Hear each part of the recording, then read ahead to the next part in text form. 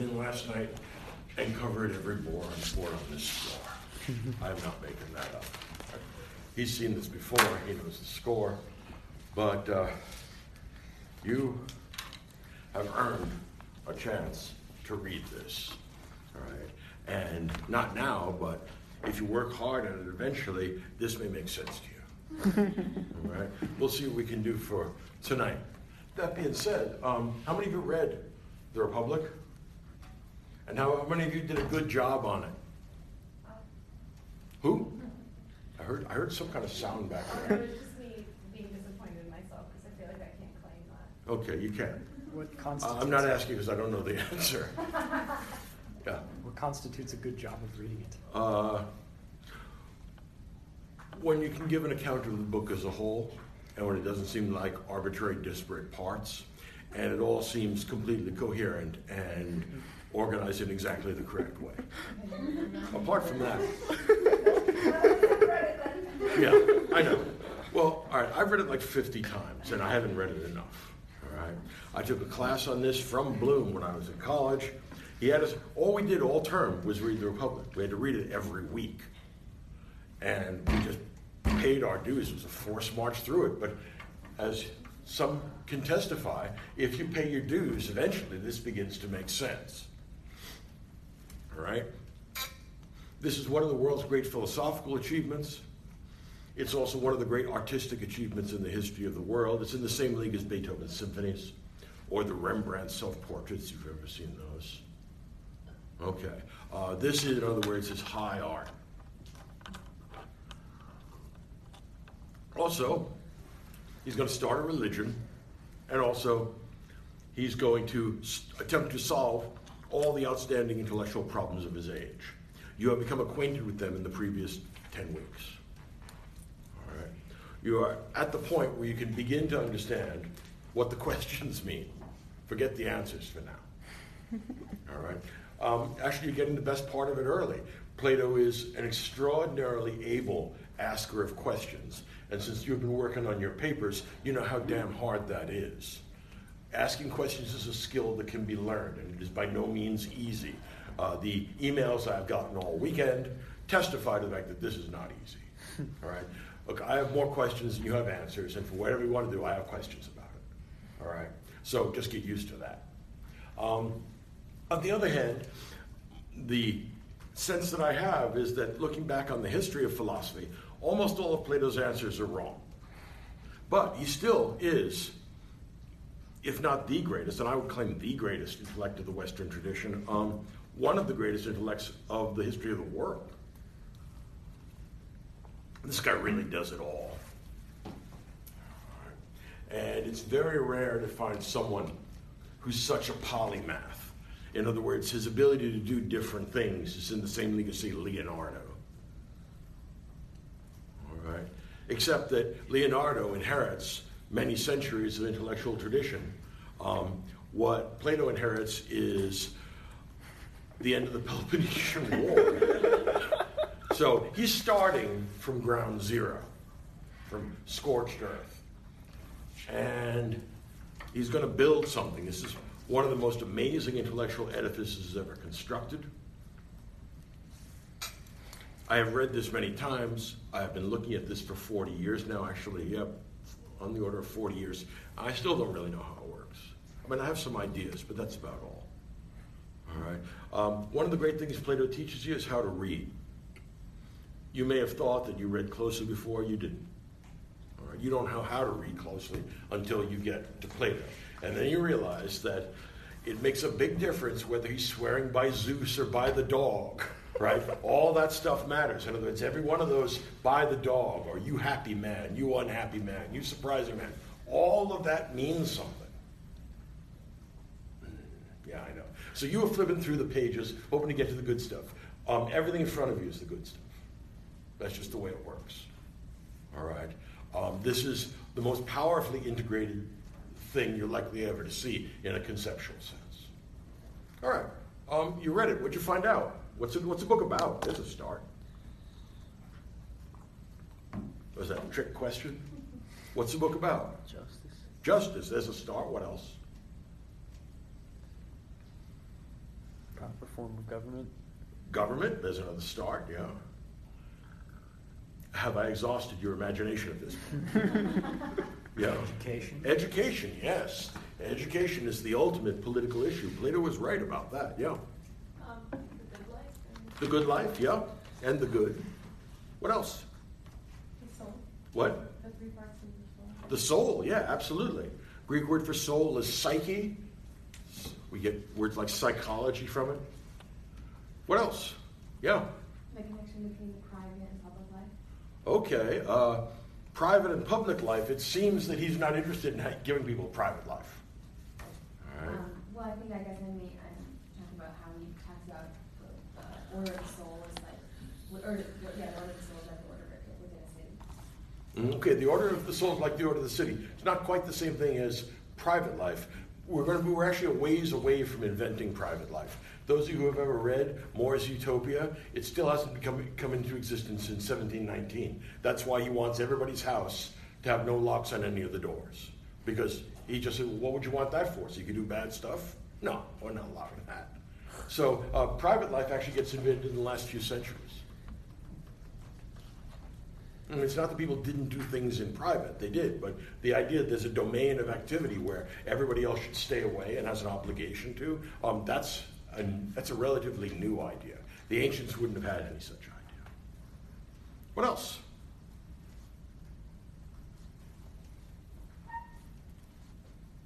You were all looking sheepish, yes? I have a question. Okay, there's a start.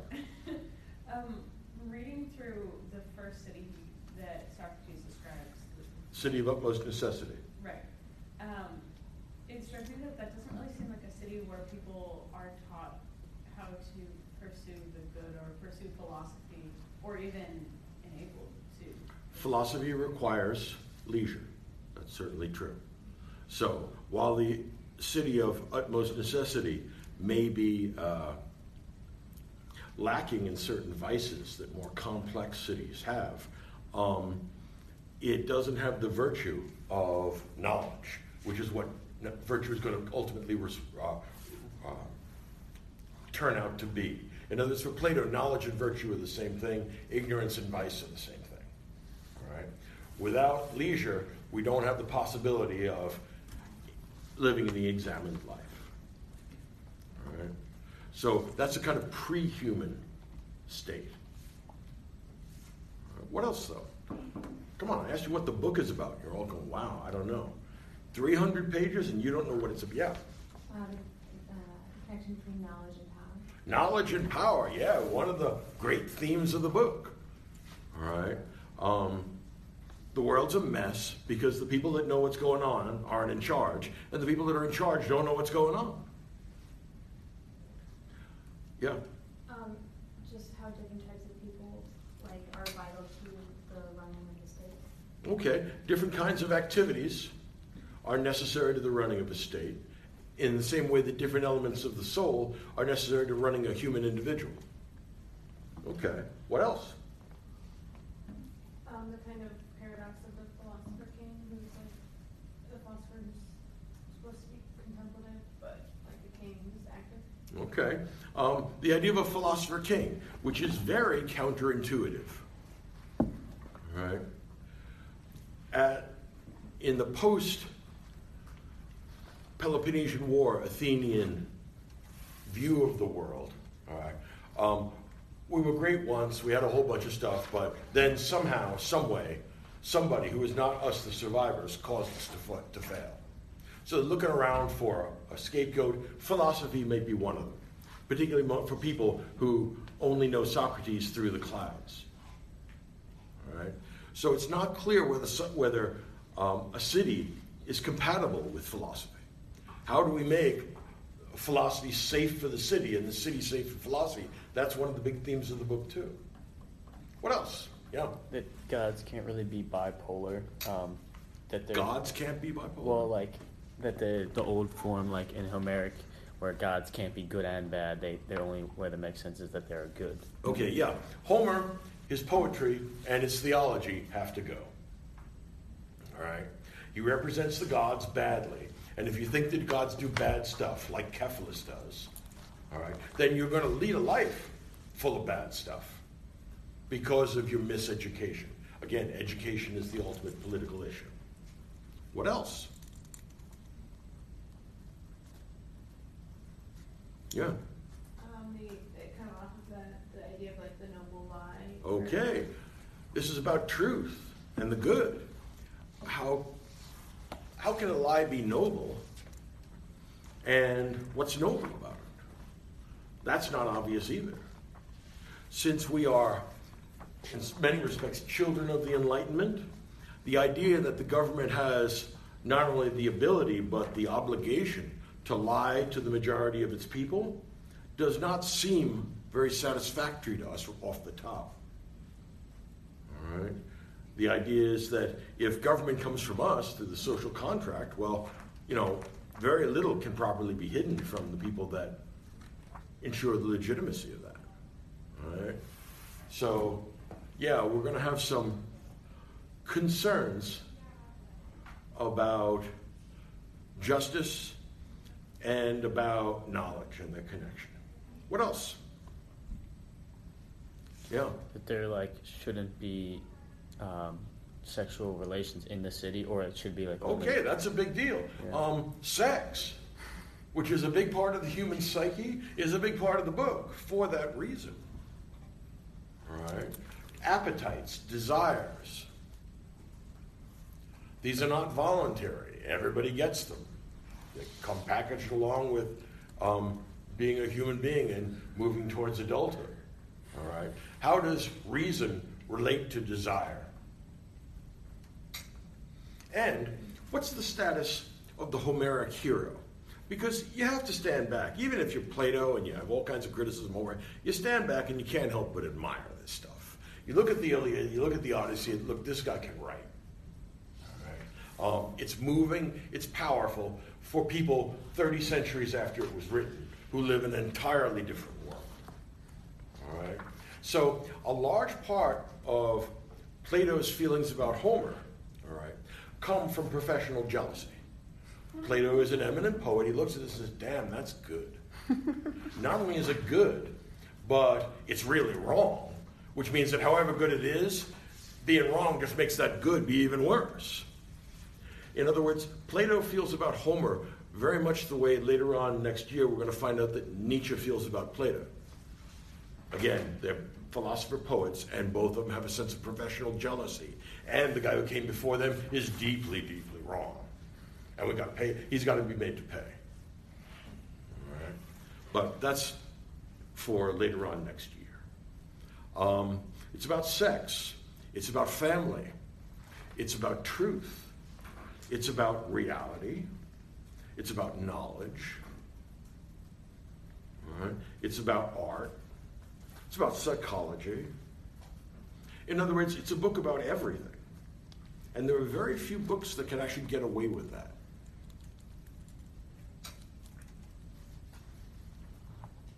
Okay? Go ahead and do what you will with this. So I am thoroughly inadequate to talk about the Republic. I've read it 5 times and I still barely understand it. But I thought I would talk about 2 themes that are really important to the book. First, justice and the drama of justice, and then descendants. So first of all, I want to try to give you a sense of the unity of the whole book, because as he was saying at the beginning, the book feels like a mess. What does the noble lie have to do with sex? How is this all connected? And one of the book was, Plato didn't call it The Republic on Justice, but the title was added after by subsequent editors that this book is about justice. And that's a pretty good way of looking at it. The book begins with Symmachus, with Cephalus, Polemarchus, and Thrasymachus talking about justice and having all these different definitions of justice. And the book really gets going when Glaucon and Adeimantus ask Socrates, please tell us, what is justice, and is it better to be just than to be unjust? If you want to get into the drama of this book, you have to understand the weight of that question. Is it better to be a just man, or is it better to be an unjust man? In most novels, in most dramas, there's someone who personifies the enemy. There is a physical enemy.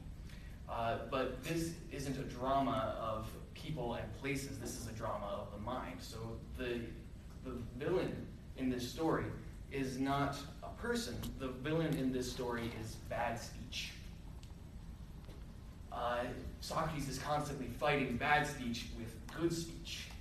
Bad speech tells us that injustice is better than justice. And you have to step back and look at your own experience, that this is something we encounter constantly. A day doesn't, the alarm goes off in the morning, and I say to myself, it would be better the just thing for me to do, what I owe to society, is to get out of bed and start on my work. But I really feel comfortable in this bed. It's really soft, it's really cozy. I'd like to stay in here for another 10 minutes, and that 10 minutes turns into another hour, and then another 2 hours, and I've wasted half the day. A day doesn't go by where we're not tempted constantly to do the unjust thing. So this is a drama that is played out in all of our lives constantly. Is it the best thing to do the just thing or the unjust thing? And now, in order to talk about this, in order to give an adequate answer to this question, most of the Socratic dialogues, they don't arrive at the answer to the question.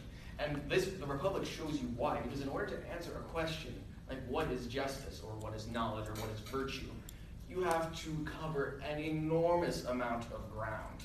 The question of what is justice inherently brings in the question of politics, because justice is not just something that we encounter in ourselves, it's a question for society. What is the just society? Can there be a just man if he doesn't live in a just society, in a world that is ordered towards what is right? It also inherently brings in the question of education, because of bad language, because as Adeimantus points out, the poets are constantly making arguments that make one think that justice maybe isn't the best thing. And we encounter this in our world today. Think of most Hollywood blockbusters, where you have the charming, athletic man who sleeps around and leaves town at the end of the movie. And this is our model for of masculinity. Similar things can be said about femininity in our world. So the question of education and the question of art, which is inherently educative, is inherently tied in to the question of justice. Politics, education, and then also psychology. If you're going to ask, is it better to be just or unjust, you have to understand what a human being is and what is good for a human being. And psychology, finally, you also have to talk about metaphysics, because if you're going to ask what is anything, it's really helpful to know what is in general. What can we say? How can we answer the question, what is? Only with something that fits at the end of a sentence, what is? So we have to ask the question, what is in general, the question of ontology, in order to answer the question of what is justice. So that's why this book has such a broad scope. In every point, in every little gesture, Socrates is moving us around in the question of justice. So it's a drama about justice. It's a drama about what is right. And that it's a moving story when you come to see it that way. He proves by logical argument, step by step, that justice, it is always better to do the just thing than to do the unjust thing. At the end, he gives 3 proofs for it. I think that this may be a gesture towards the 3 awards that are given at the end of a drama, Athenian tragedies. Plato's play wins all 3 awards, according to himself. That's the kind of thing Plato would do. Exactly. The characters are moved by the argument, by the very rational, very careful, logical argument, to see that justice is in fact better than injustice. Glaucon apologizes at the end of book 4 for saying that justice was inferior, that injustice was better than justice. And Adeimantus almost comes to the point of agreeing, but it doesn't quite at the end. It's moving. You get attached to the characters, and you want them to see, as you're coming to see yourself, that every act that has a potentiality of being just or unjust, every time it is better to do the just thing. That's the argument of this book, and it's when you start to see that, the book comes together in a real way. I'm almost moved to tears when at the end of the book he says, having proven that justice is better in itself, I now wish to give it back all the awards of justice that we removed at the beginning of the book. Do you remember that Adamantis says, let's consider justice minus the awards that are given to it, so good reputation, a reputation for fair play, and wealth and honor, things of that nature, tend to come. I'm sorry, I can't really talk about this book.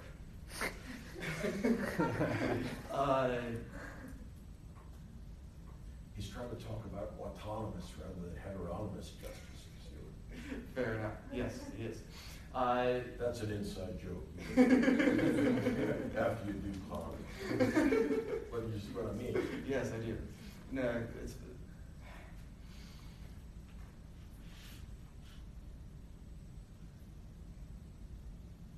What Plato is doing here is, instead of moving us by emotion, and not just, he's moving us by emotion and by logic and by reason. This is one of his great gifts to the Western tradition, is the insistence on following the argument. He makes, for everything that he states, he makes an argument for why that is the case, and he says, put up or shut up. I've given an argument. If you want to disagree with me, say why you disagree with the argument. So, for instance, when he gets to the perfect city, he has some rather interesting ideas about the relationship between men and women. If you're following carefully, the men and women who are brothers and sisters are meant to be married by lots, and then those marriages are broken up and they move on to have sex with someone else at a later date, and the better kind of person you are, the more likely you are to have more marriages. And this is rather strange and disturbing idea that men and women are to, it's sexual liberation on some level. The argument that he makes for that is rather interesting. He says that the goal of the city is preservation of the city. And this can only be achieved when the common good is paramount.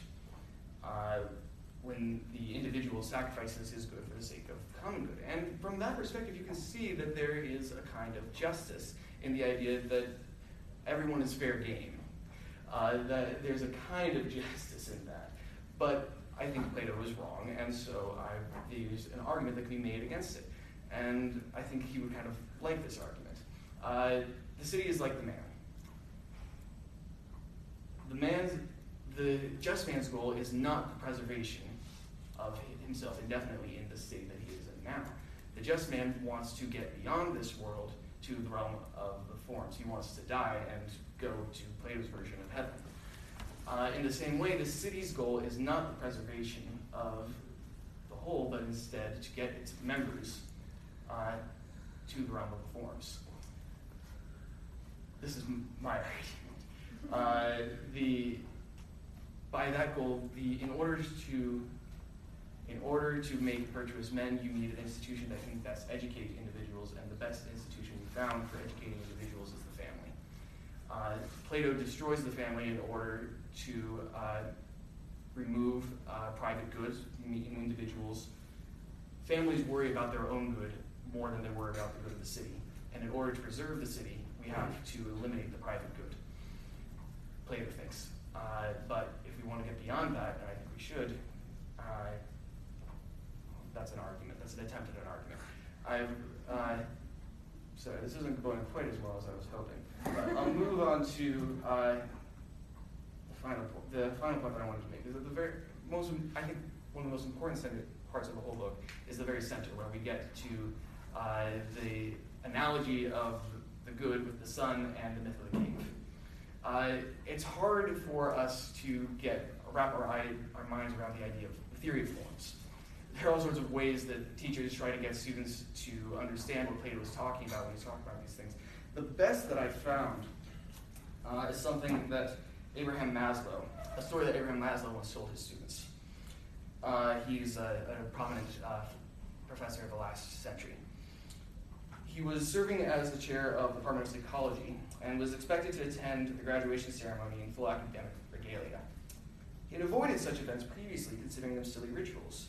But he said, as the procession began to move, he suddenly saw it as an endless procession. Far, far ahead at the very beginning of the procession was Socrates. Quite a way back, but still well ahead of Maslow, was Spinoza. Then just ahead of him was Freud, followed by his own teachers and himself. Behind him, stretching endlessly, were his students and his students' students, generation after generation as yet unborn. Maslow assures us that what he was experiencing was not hallucination, rather it was a particular kind of insight. What Maslow is doing is he's seeing the ritual, the enactment that is going on around him, as a symbol of something greater.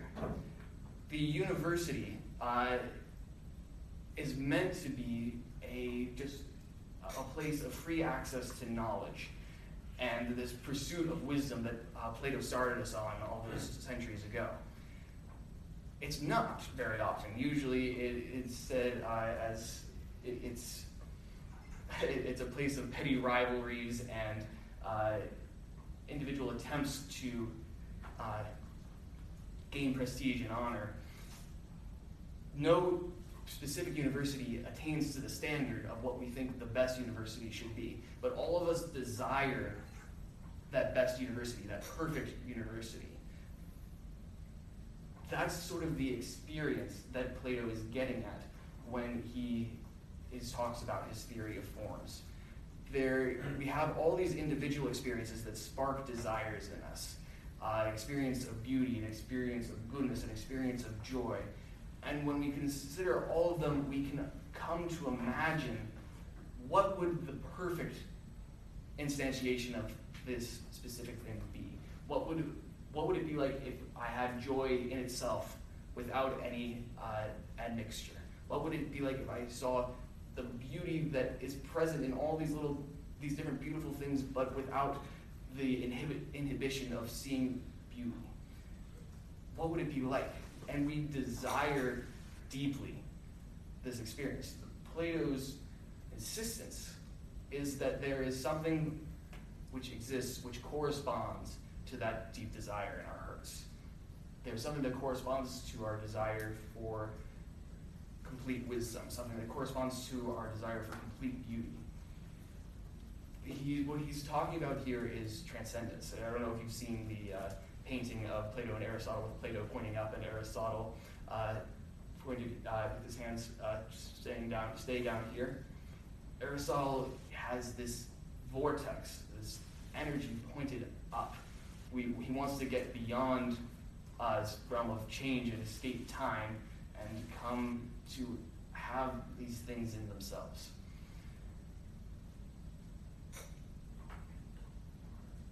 And I think he's partially right. I don't think that there is a form of tables or a form of chairs that exists independent of individual chairs. But the Christian tradition has picked up this idea of the good itself, the beautiful itself, this deep longing that our hearts feel for little things that we get glimpses of in this world, but might have their perfect fulfillment in another world. C.S. Lewis will pick this up going all the way back to Augustine, who was himself a Platonist. There is this desire for transcendence, and what Plato's incredible gift is to hold together this desire for transcendence with intense logical rigor. I don't know of another philosopher who holds those two things together. Aristotle has an amazing logical rigor, but he doesn't have this incredible desire for transcendence. Kierkegaard wants to get beyond this world desperately, but he doesn't exactly have logical rigor. It's a unique gift that Plato had to hold this deep desire for transcendence and intense logical rigor together. I didn't do my job very well today, but I'm learning, and Plato's a good teacher. You did well. You did well. You took on a very hard job.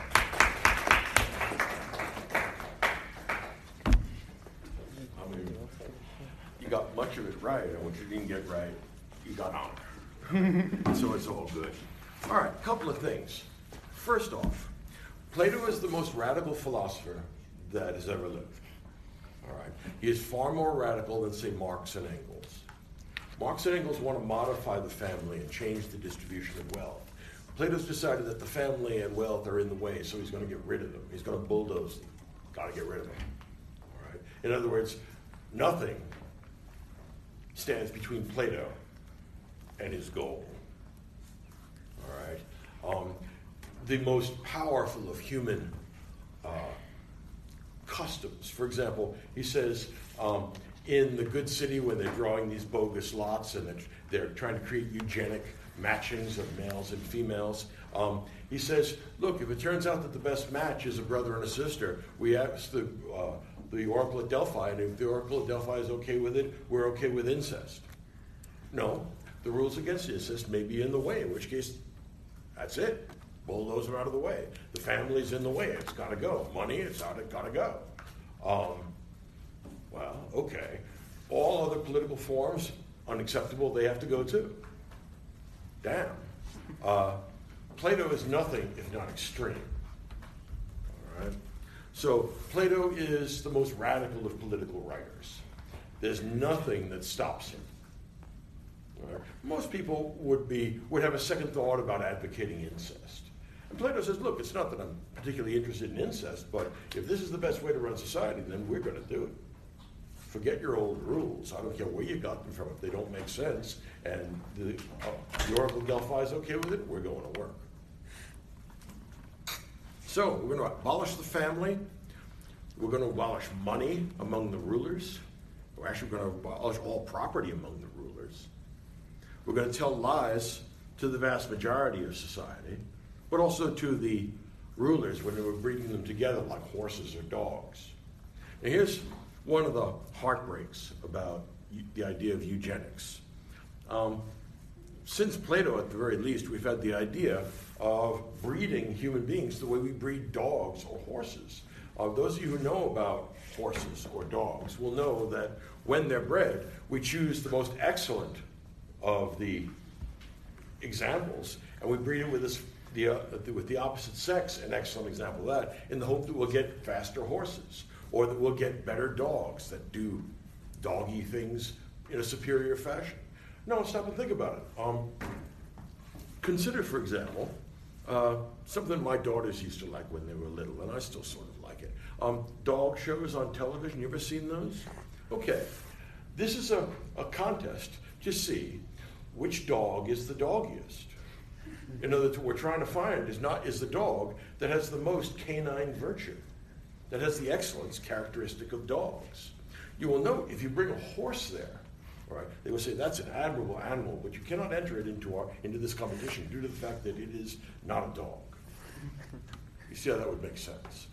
But if you stop and think about the Westminster Dog Show or any of those great big ones that they have on television, and they check out each breed and then they bring the breeds together and they find out the best. The one that ends up getting best in show is inevitably this beautiful, perfectly symmetrical, perfectly obedient dog. In other words, it has all the qualities that you could possibly hope a dog is ever going to have. All right? So it's always this image of perfection. Now, this idea of an image is very important. All right?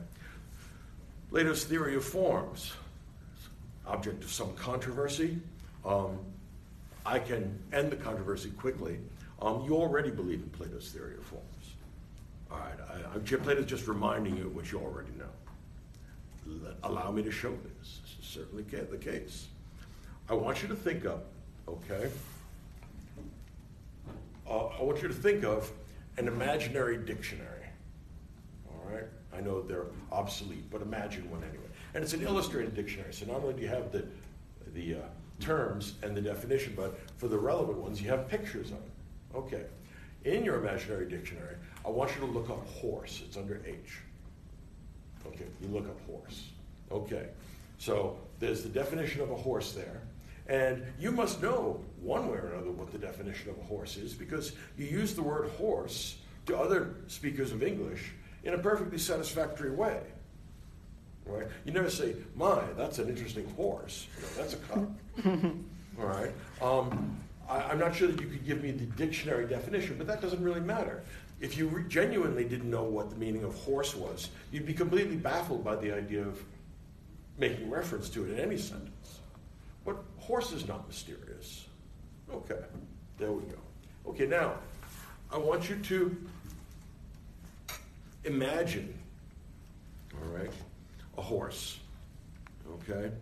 Now, this will be the picture that we put next to the definition of horse. All right?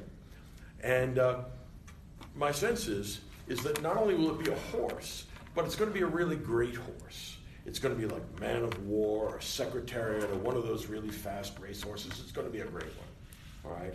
And if you're not satisfied with the greatness of any particular horse, maybe you'll do a cut and paste with one of those Apple computers. So you're going to take the head of Secretariat and the legs of Man of War and the body of Seabiscuit and whatever else you want to put into the horse. But the point is, then you're going to have a really great horse.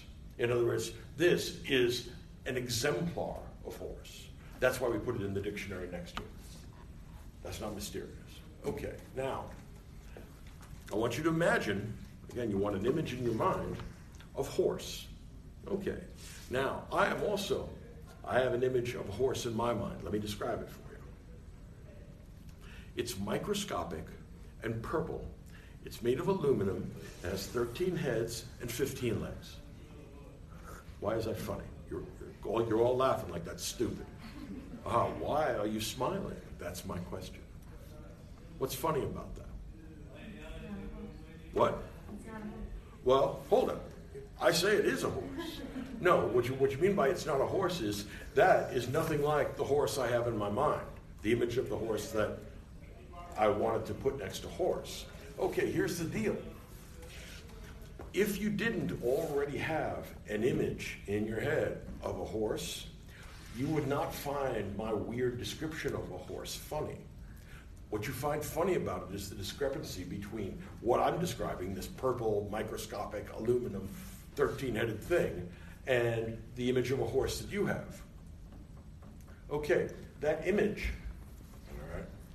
all right, what Plato means by, in Greek, when he's talking about that image, is idios. It can be translated as idea, but it can also be translated as form. So what you're thinking about then, that image of a horse that has excellent horseosity, its horseness is just tremendous, right? It has great legs and great neck and has all kinds of great horse qualities. Okay.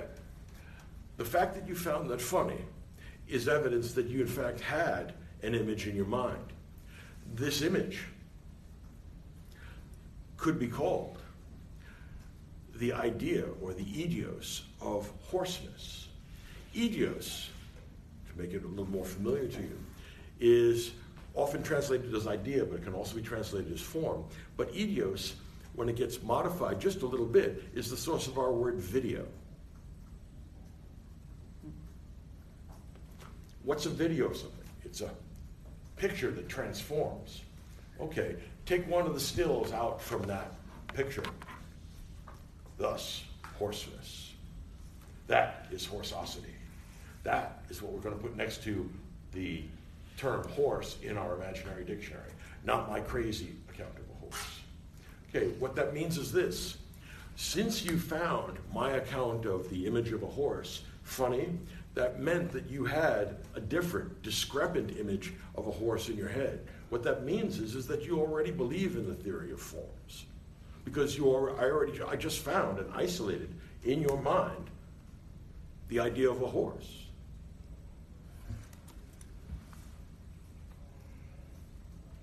So far, so good. Okay.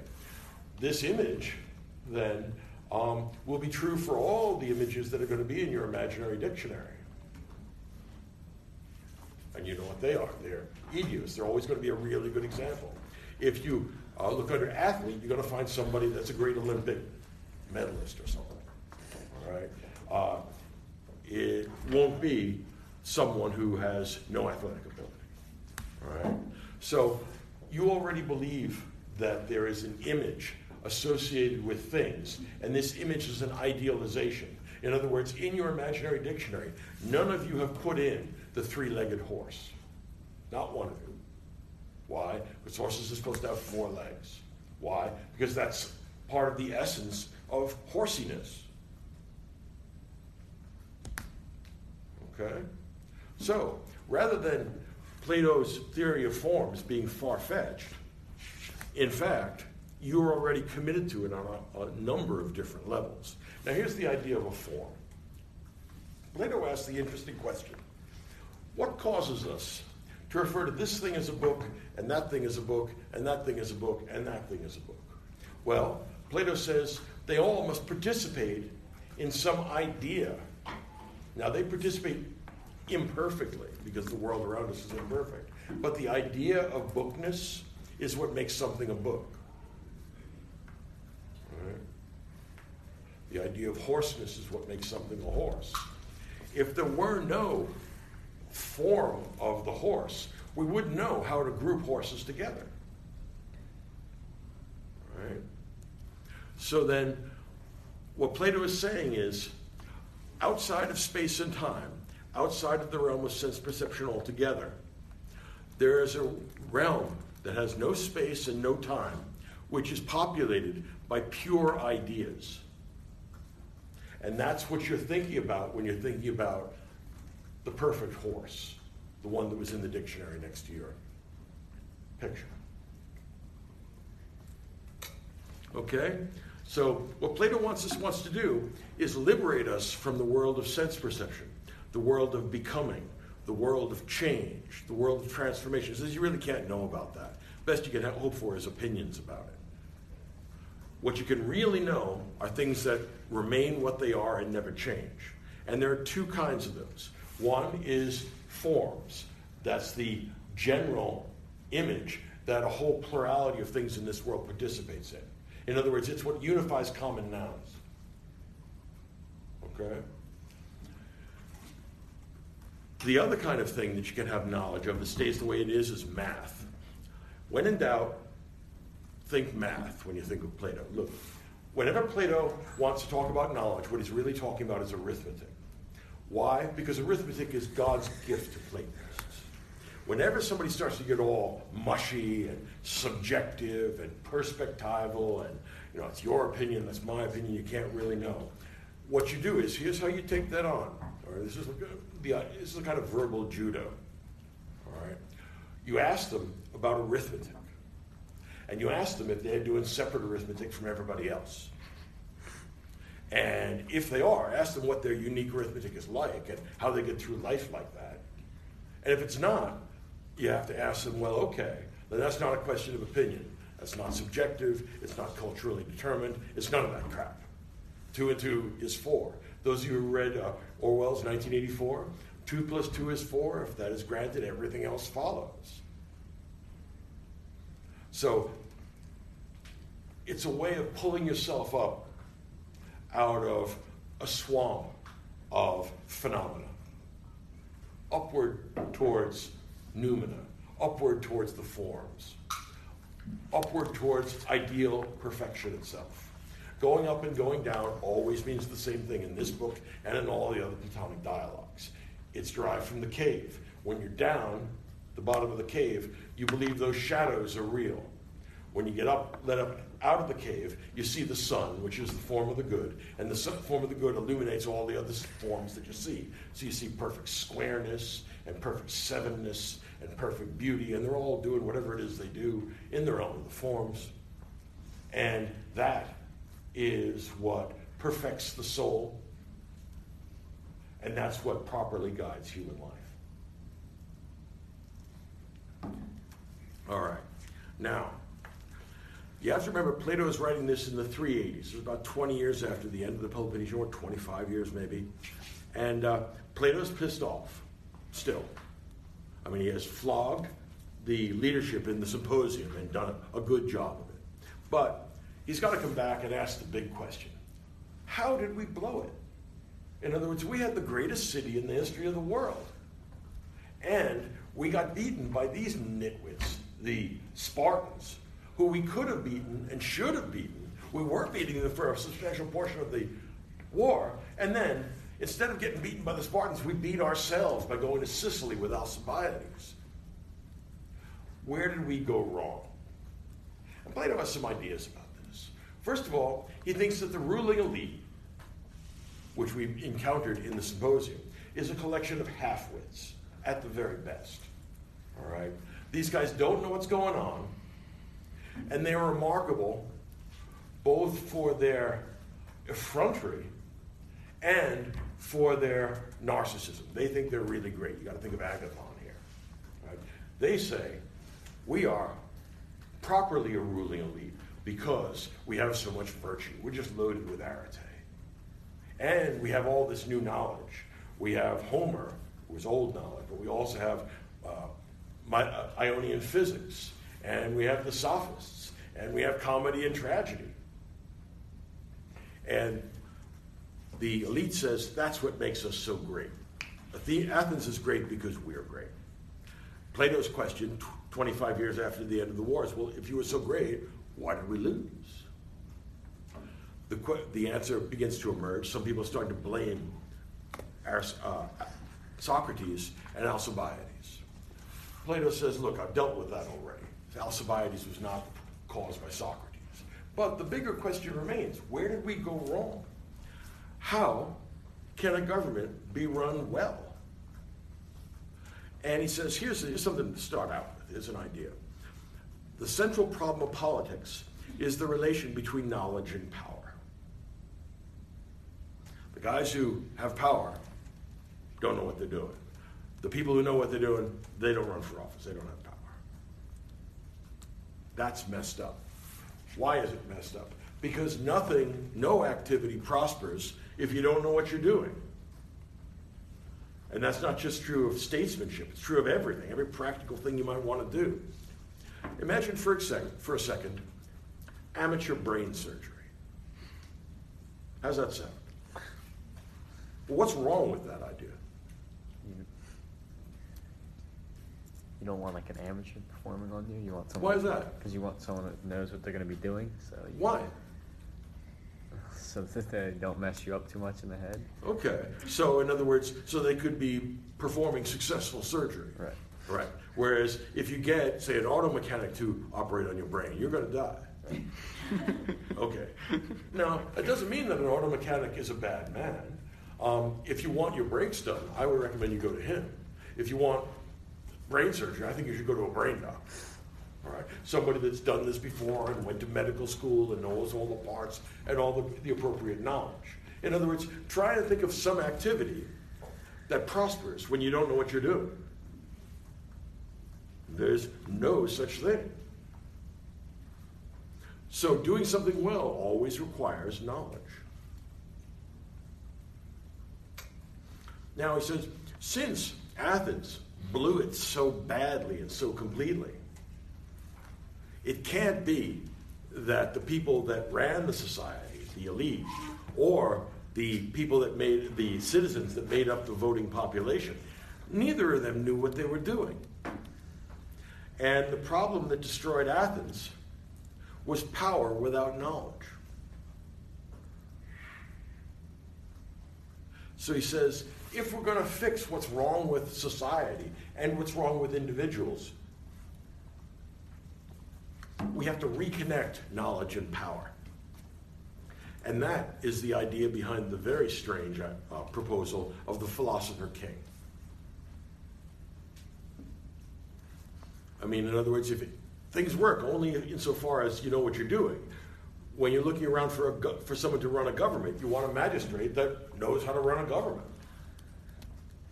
Is that a kind of knowledge? Well, if it isn't, we're cooked, because that means that there's no way of creating a good government. If it is a kind of knowledge, the next question is, who has this knowledge? Where can we find this guy? And that's actually very hard to identify. All right? So, knowledge and power, and going up and going down, Down is always ignorance and dark. Up is always knowledge and light and the forms. We get that in the midst of the cave. You also get that in the divided line. You also get that on the first page. Find it in the first paragraph, and you find it in the first word. Allow me to show you. If you have a look at that first page, if you happen to have it, in Greek, the first line is, down I went to Piraeus. Down matters. Because, you see, at the time, Socrates is with Glaucon, and Glaucon is associated with Socrates because he's the one most like him.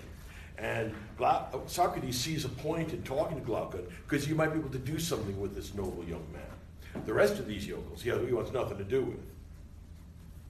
But they insist. Why? Well, because they want what they want. What happens? Polemarchus and the lads are walking along the same road, but Socrates and Glaucon are a ways off. Polemarchus sends a slave up, says, Socrates, stop. Then Polemarchus catches up, and he says, come on, Socrates, you're going to go back and talk to me at my dad's house. I'm the son of Cephalus. And Socrates says, well, I'd rather not. And they said, well, look, we're not asking you, we're telling you. And he says, what do you mean? He says, look, how many there are of us and how many there are of you. This is the plight of the philosopher in the democratic city. You're going to do what we say because we have the power. Alas, we don't have the knowledge. You have that.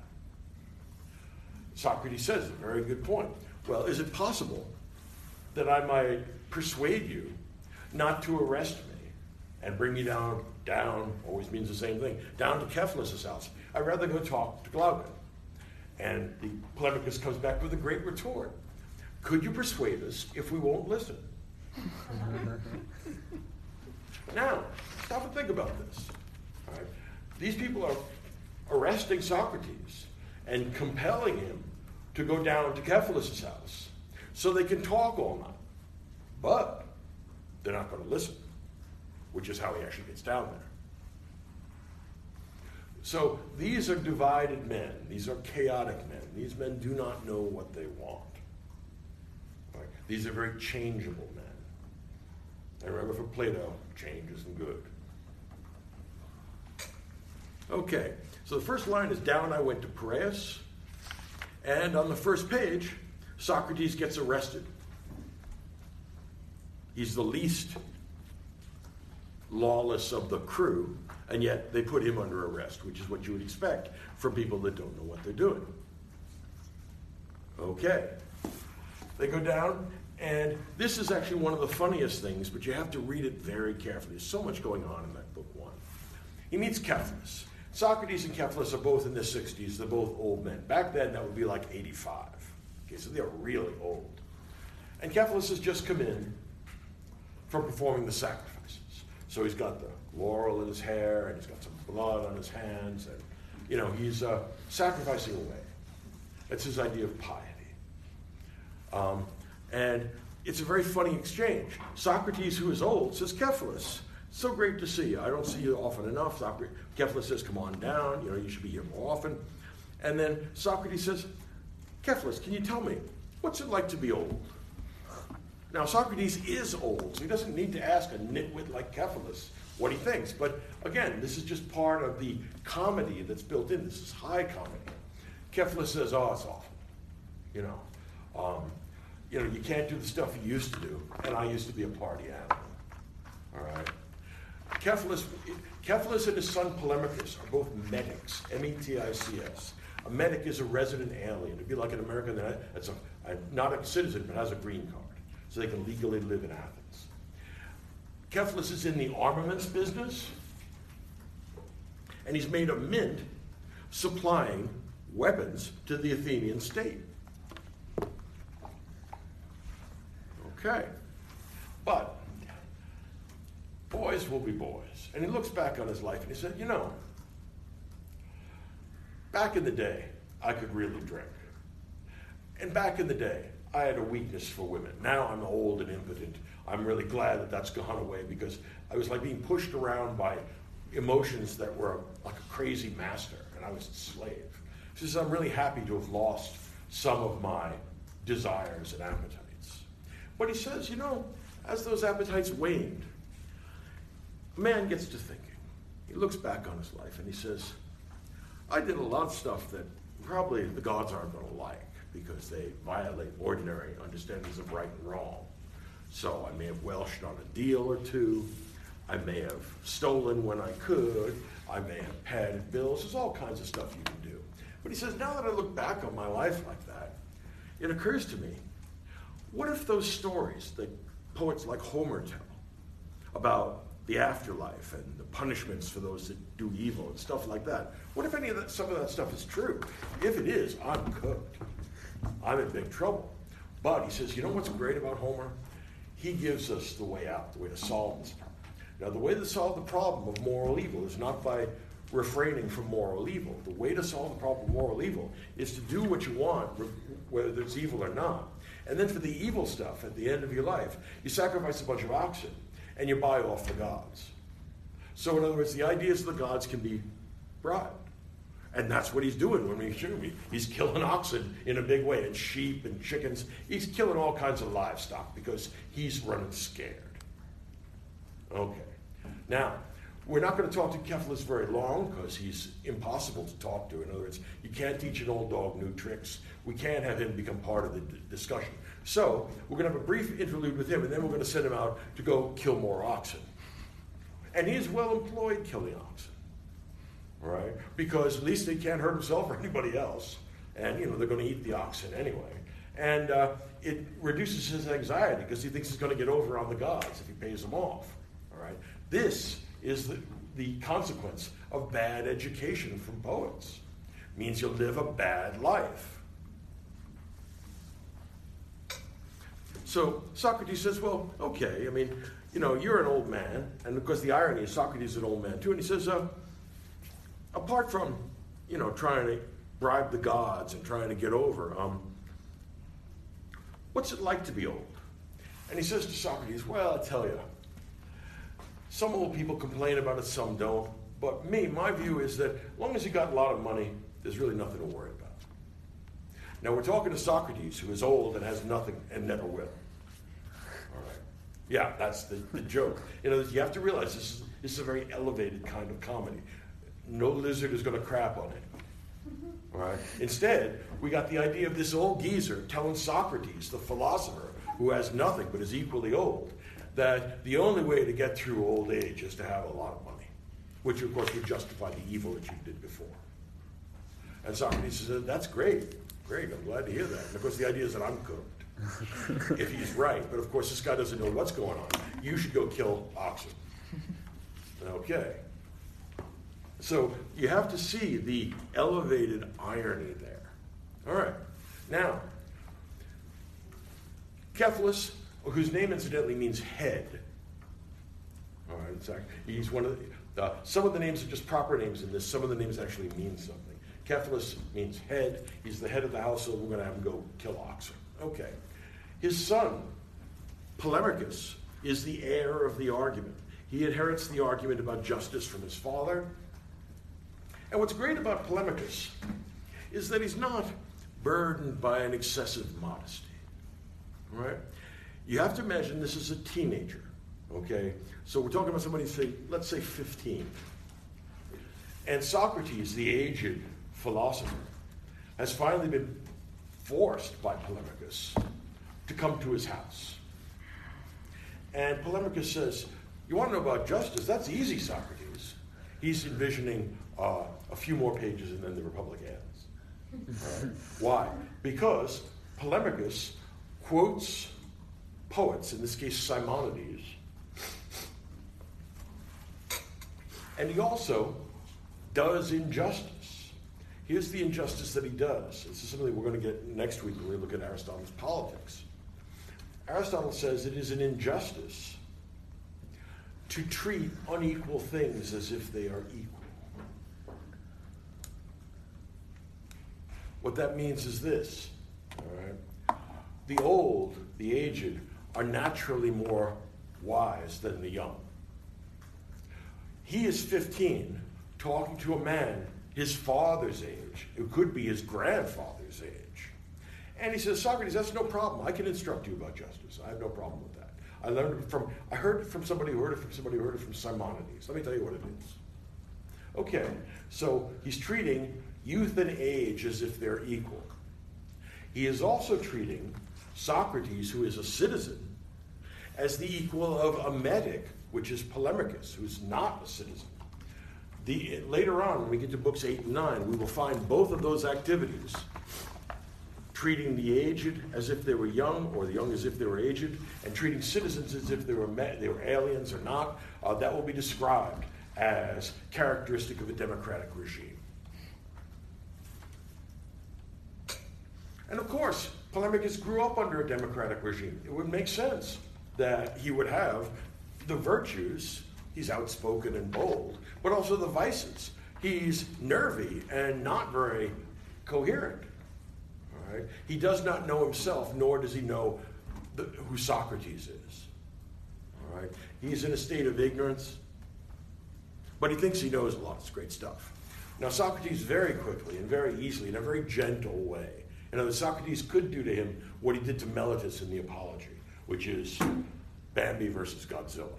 Right? The big foot comes down, Bambi's out there, 2 little X's on the eyes. That's all for Bambi.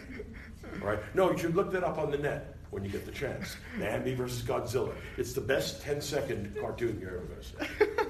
Right? Because that's what the acrostics of Meletus is. It doesn't actually turn into a dialogue. It just squashes him. And he could do that with Polemachus, but he doesn't want to. He says no. He has something else in mind. He'd like to really talk about justice since he's here with these guys. And he's not going to get much from Polemachus. He really doesn't know what he's talking about. So Polemachus says it's helping friends and doing harm to enemies. Socrates quickly shows that the good man does no one any harm. That in a significant way, the good man, the philosopher, hasn't got any enemies. Okay.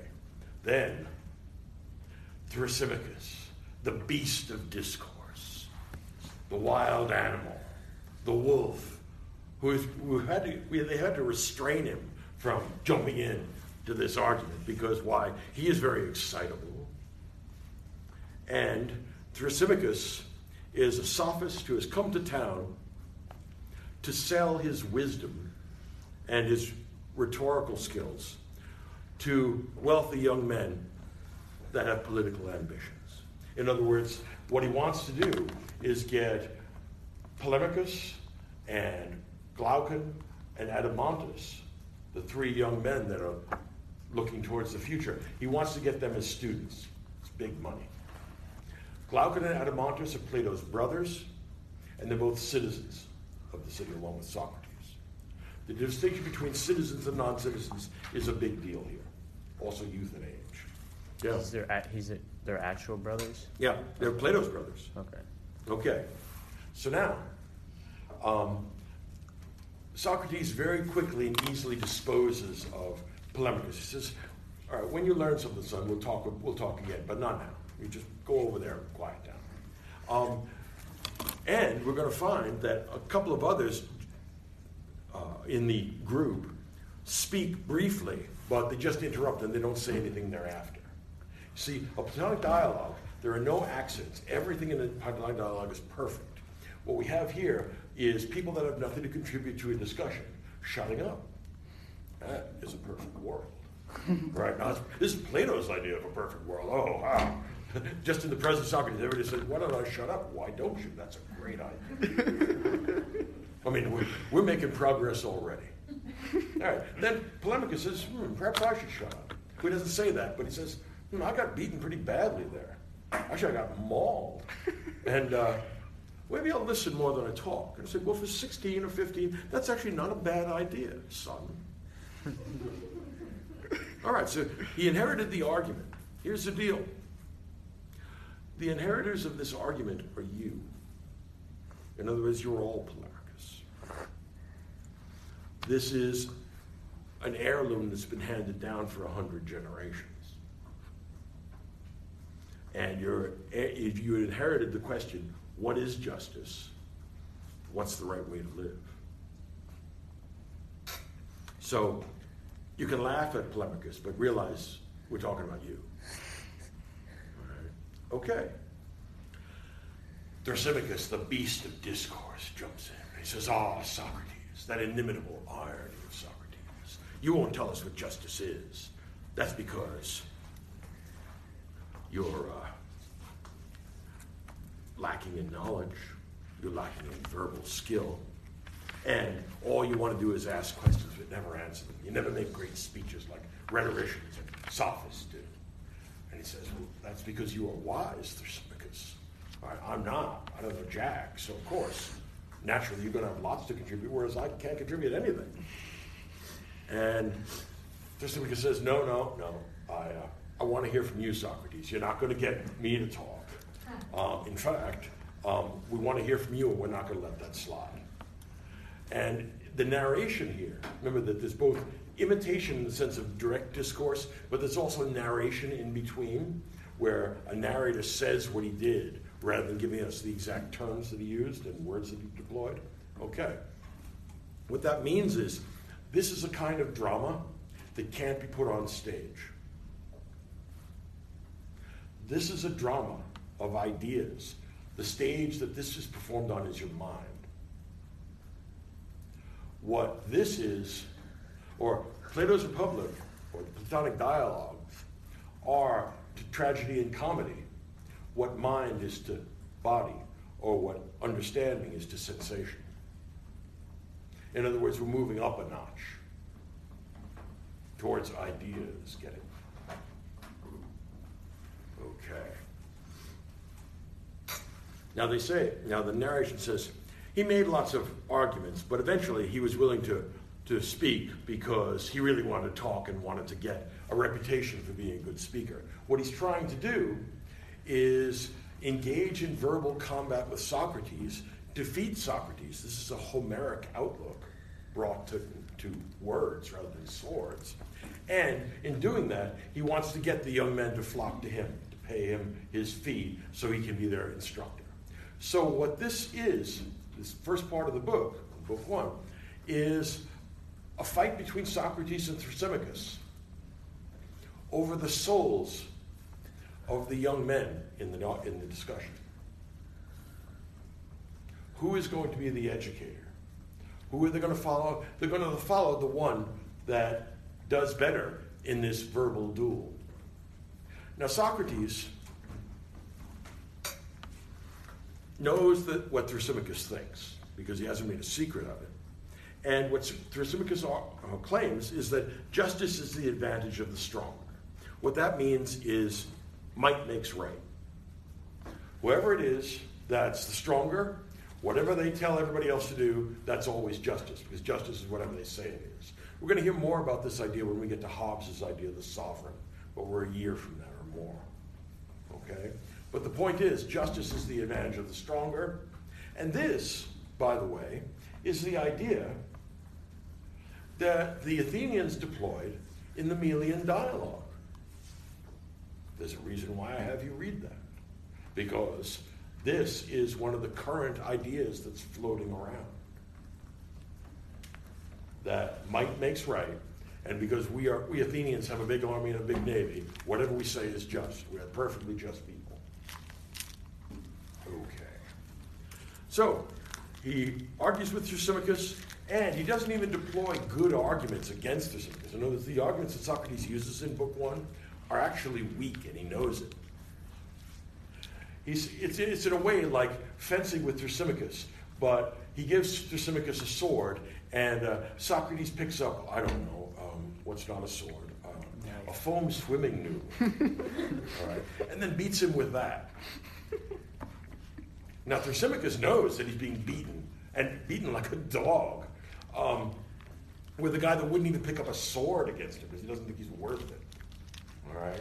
So he's going to deploy bad arguments, and arguments that can be extended, but Thrasymachus doesn't know enough to be able to handle these arguments. And there's a great line in the middle of it where he says, now they were going back and forth, and they were in the middle of a hot day, or a hot evening. So Thrasymachus began to sweat profusely.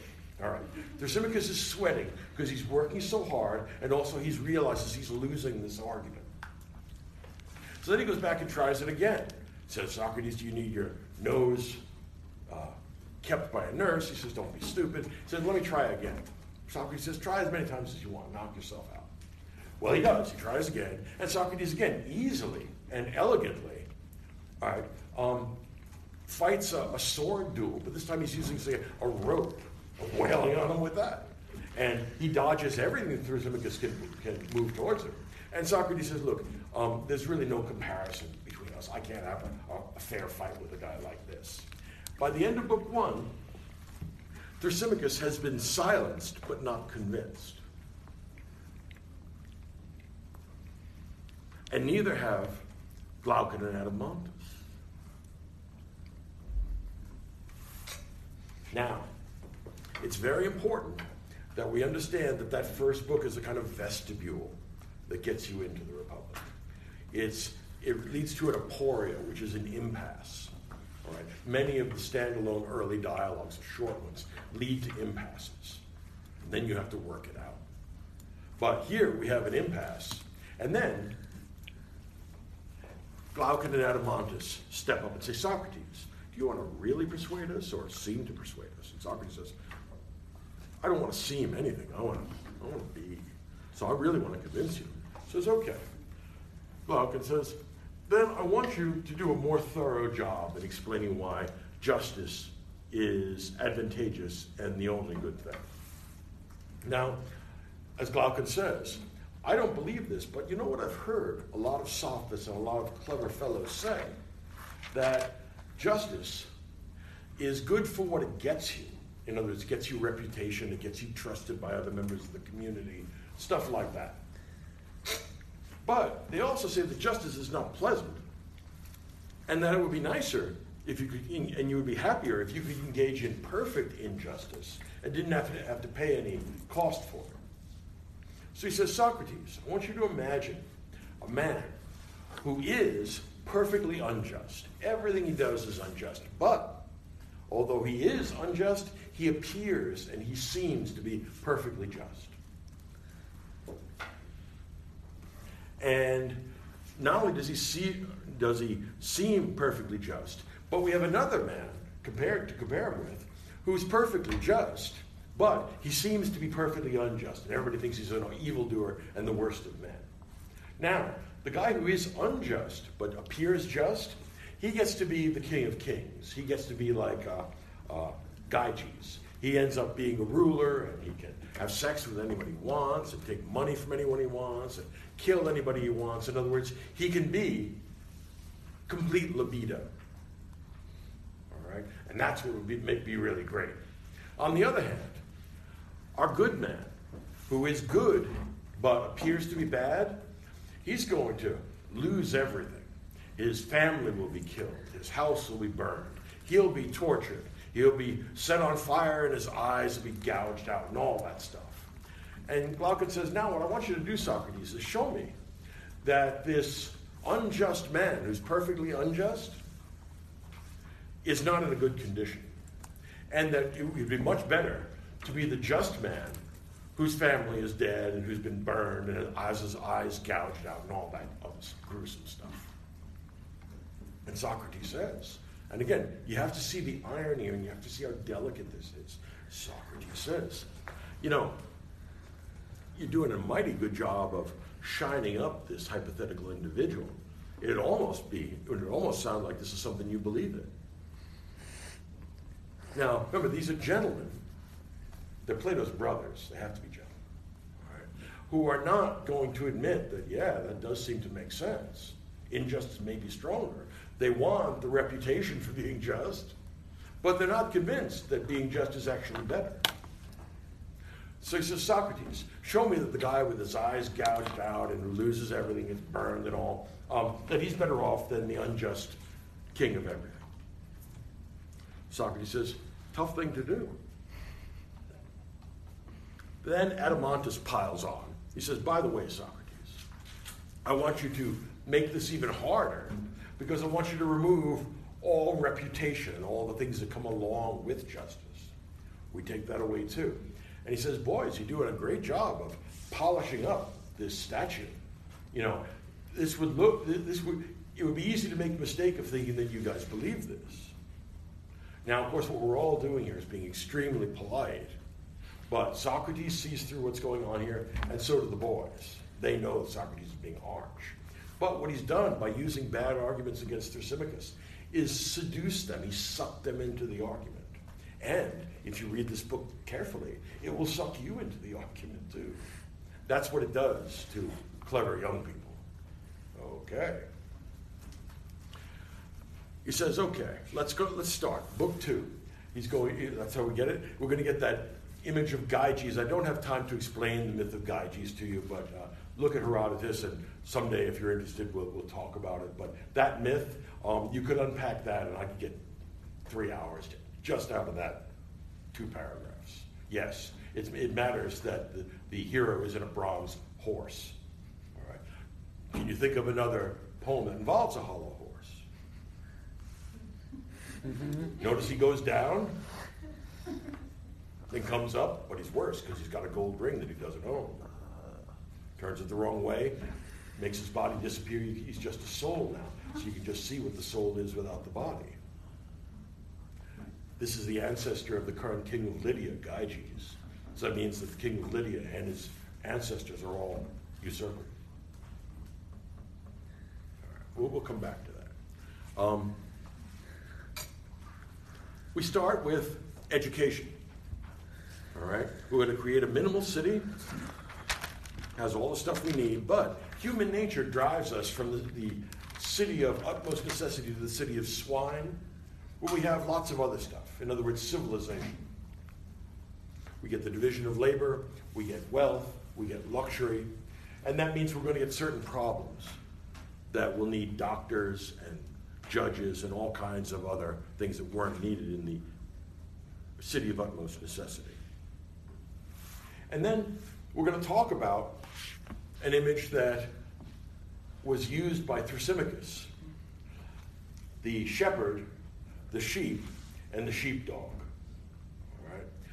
Thrasymachus says, look, the shepherd is completely self-interested, and all he wants is to eat sheep. All right?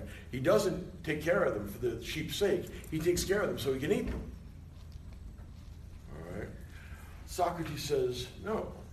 In fact, every art pursues what is good for the thing covered by that art, not for the artist. In other words, doctoring is concerned with sick people and making them better. All right? That's why you have to pay a bill to the doctor, because he's practicing 2 arts, the art of medicine and the art of making money. Okay?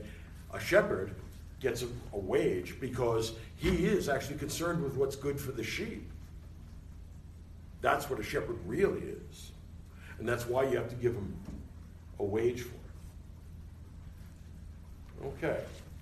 So we're breaking society into 3 groups. The shepherd, which is the government.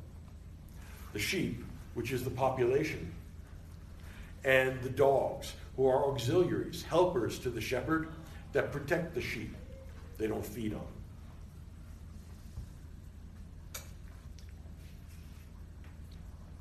them. Oh man, we're an hour and a half into this, and I'm almost through book 2. This is quite a complicated book. Let me jump. We're going to create a city and an educational regime. And in book 3, we're going to talk about education. That's the big theme there. And what he does is attack Homer relentlessly. There's about a dozen quotes at the beginning of book 3. He says, are we going to tell good men this and this and this and this? Are they going to be afraid of death? They're going to be afraid of warfare? They're going to be afraid of wounds? Are they going to like virtue or going to like vice? And are they going to be taught that the gods are good or that the gods are evil? And Glaucon and Adeimantus say, well, okay, you got a point there. We have to get rid of Homer. And he says, while I'm getting rid of Homer, what about tragedy and comedy? And he gives some quotes from that. He said, well, tragedy and comedy have to go. There's no doubt about that. Okay. So we must supervise the tellers of tales. We must censor art, because art is educative, and art properly is subject to moral restrictions. In other words, art is not exclusively the domain of beauty and aesthetics. It's also the domain of morality and education. And that means that we will only allow, if we want a good city, we must have good art, because that's what is the foundation of good education. And think about something like now, something like Sesame Street, all right? Why do we want our 4 and 5-year-olds to watch Sesame Street? Well, it has Big Bird and nice characters, and today's letter is M, and stuff like that. We'd rather have them watch that than As the World Turns, right? Some kind of soap opera on television. That's probably better for 5-year-olds than, I Can't Stand If Brad Knows, or some kind of crazy stuff that you get in those things. All right, so here's the idea. Something like Sesame Street is deeply Platonic, because Plato is the first guy to understand that what you expose little children to influences the way their psyches develop.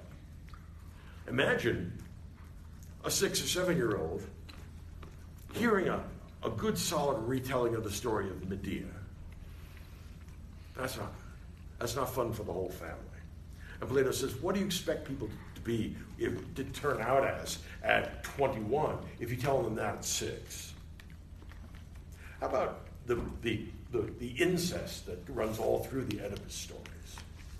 Killing your father. How about the Oresteia, killing your mother and your father? We're going to kill everybody. All right. The Bacchae. Let's have Dionysus kill everybody. All right. It matters what sort of art you expose children to. And that's actually true. Okay. So he says, we're going to carefully educate the rulers, and we're going to educate them in gymnastics and the muses. In other words, we're going to give them a set of studies that develop their bodies and a set of studies that develop their minds, which actually makes good sense. And he says we're going to start early with easy stuff with kids to teach them. All right? Something like Aesop's Fables, for example. All right? It's not really about tortoises and hares. It's not a book about zoology. It's about a book about virtues and how you get them, and the fact that you should be like the tortoise who continues to work. Okay, we start out, young people, being given wholesome poetry and wholesome art, and we withhold all the unwholesome influences. And actually that makes a certain amount of sense to me. All right. Then what we're going to have to do is educate them in gymnastics. And if you've ever seen on the Olympics, you ever seen the gymnasts? Have you seen those particular events? I'm always amazed at that anybody can do that with their body.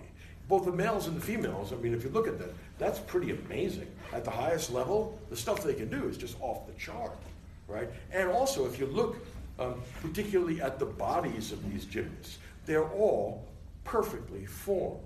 In other words, every muscle, I don't know how many muscles there are in the body, but every one of those is the way it should be, right? They've all been developed into a harmonious whole, and they look like Greek statues. In other words, they look like Kouros boys, right? They are these perfect human forms. And Plato says there's no reason why you shouldn't be able to do that with the body of those you're educating. In other words, you take them from where they start to approximate closer and closer, some ideal of athleticism. But here's the kicker. Plato, because he's not a Christian, doesn't believe in original sin. And what that means is Plato thinks that there's nothing intrinsic to human nature that prevents it from being perfectible. All right? What that means is that what Plato wants to do in his educational policy is turn their bodies into the bodies of gymnasts. And then he wants to turn their minds into the mental analog of those bodies. Perfectly wholesome, completely developed minds. He said, once you have people who are physically and mentally perfect, Well, that's the goal of human life. And if there's anyone that has the capacity to run a government properly, it's these perfect bodies and perfect minds. See, here's the hubris, the danger of the Greeks.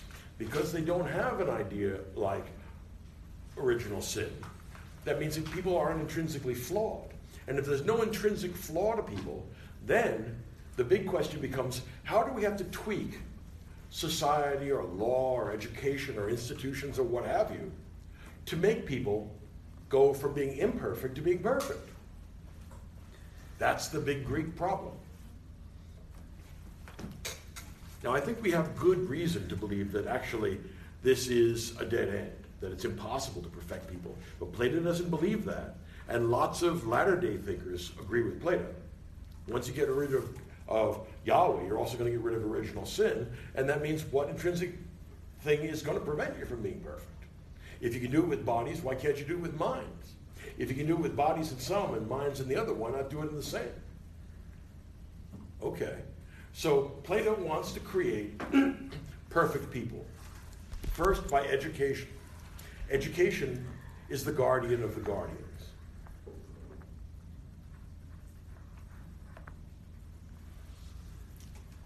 Okay, now the main metaphor, the main simile, the idea that undergirds so much of this gigantic poem, is that the city is like the man. The individual is like society. Now, he never argues for that. This is not an argument, it's an image. Okay? And he says, our process of education will be a process of creating order within their psyche, their soul, in the same way that gymnastic created order within the parts of their body, create a harmonious whole. Okay. What we're going to do then is we're going to educate people insofar, or we're going to educate people to be as rational as they are capable naturally of being. Some people are more capable of rational thought than others. Well, some people are smarter than others. Yeah? When saying, does he mean like by saying music? Is this what he means? Yes, okay. That's what music is. You know, it's the muses. It's something like the humanities. All right. So all the arts and sciences. All right. They get this education, and they're carefully examined. And this education is going to produce the best possible human beings because it's the best possible education. And once you have the best possible human beings, you have the right people to run the best possible society. Now, he says that we're going to have to create a system of castes, but which will be permeable. So some children born to a craftsman or farmer can move to the silver or the gold. Similarly, those among the silver or gold may turn out not to be good for much, so down they go to the farmers. But apart from that, what we're going to have is three castes: the gold, the silver, and the bronze. The gold are the philosophers. The bronze are the craftsmen and farmers, the people that work. They're the working class. And what they're going to get back is the maximum possible return on their work. In other words, every other constructible or conceivable elite is going to take less from these workers than the philosopher kings do. Why? Because they're, instead of putting the workers on a subsistence diet and taking everything for the elite, he does the inverse of that. He gives the workers as much possible back from what they produce as possible, and just gives a subsistence wage to the gold and the silver. So the idea then is that if these people want to consume things, and that's what they enjoy, they like microwave ovens and cell phones and internet pornography. Well, the most that they're going to get of that is from the least rapacious elite, and that's what Plato's constructing here. They get the minimum, and workers get the maximum. What does that mean? It stabilizes society, because any other regime is going to have an elite that's going to take more from. Yeah. So you're saying that the bronze souls are also the ones who will be most Yeah, and they like that. That makes them happy, right? That's the best they can do. So you give them 300 channels of cable TV. Yeah. So the only thing that separates the classes essentially is something innate in them and not economic. It's a capacity for reason. The ones with the least capacity of reason are the ones who want the most pleasure. Right? They're the bronze. They're the appetites. The gold are the philosophers. They're not interested in things of this world, mere objects. They want to think about the form of the good forever. They want to reach a kind of conceptual perfection or spiritual perfection. And in between, we have the silver. The silver are heroic fighters that enforce the laws and obey the gold and defend the city against invaders, if there are any. The silver class is the spirited class. That's the class that loves honor and victory. Okay? Here's the deal. What the silver are Homeric heroes that have been demoted from top position. Instead, Plato's saying, look, you know what's wrong with those Homeric heroes? They're not reasonable. They're great fighters, but they're not all that quick. Particularly Achilles is really dumb. But Agamemnon is overwhelmed by his own celebrity.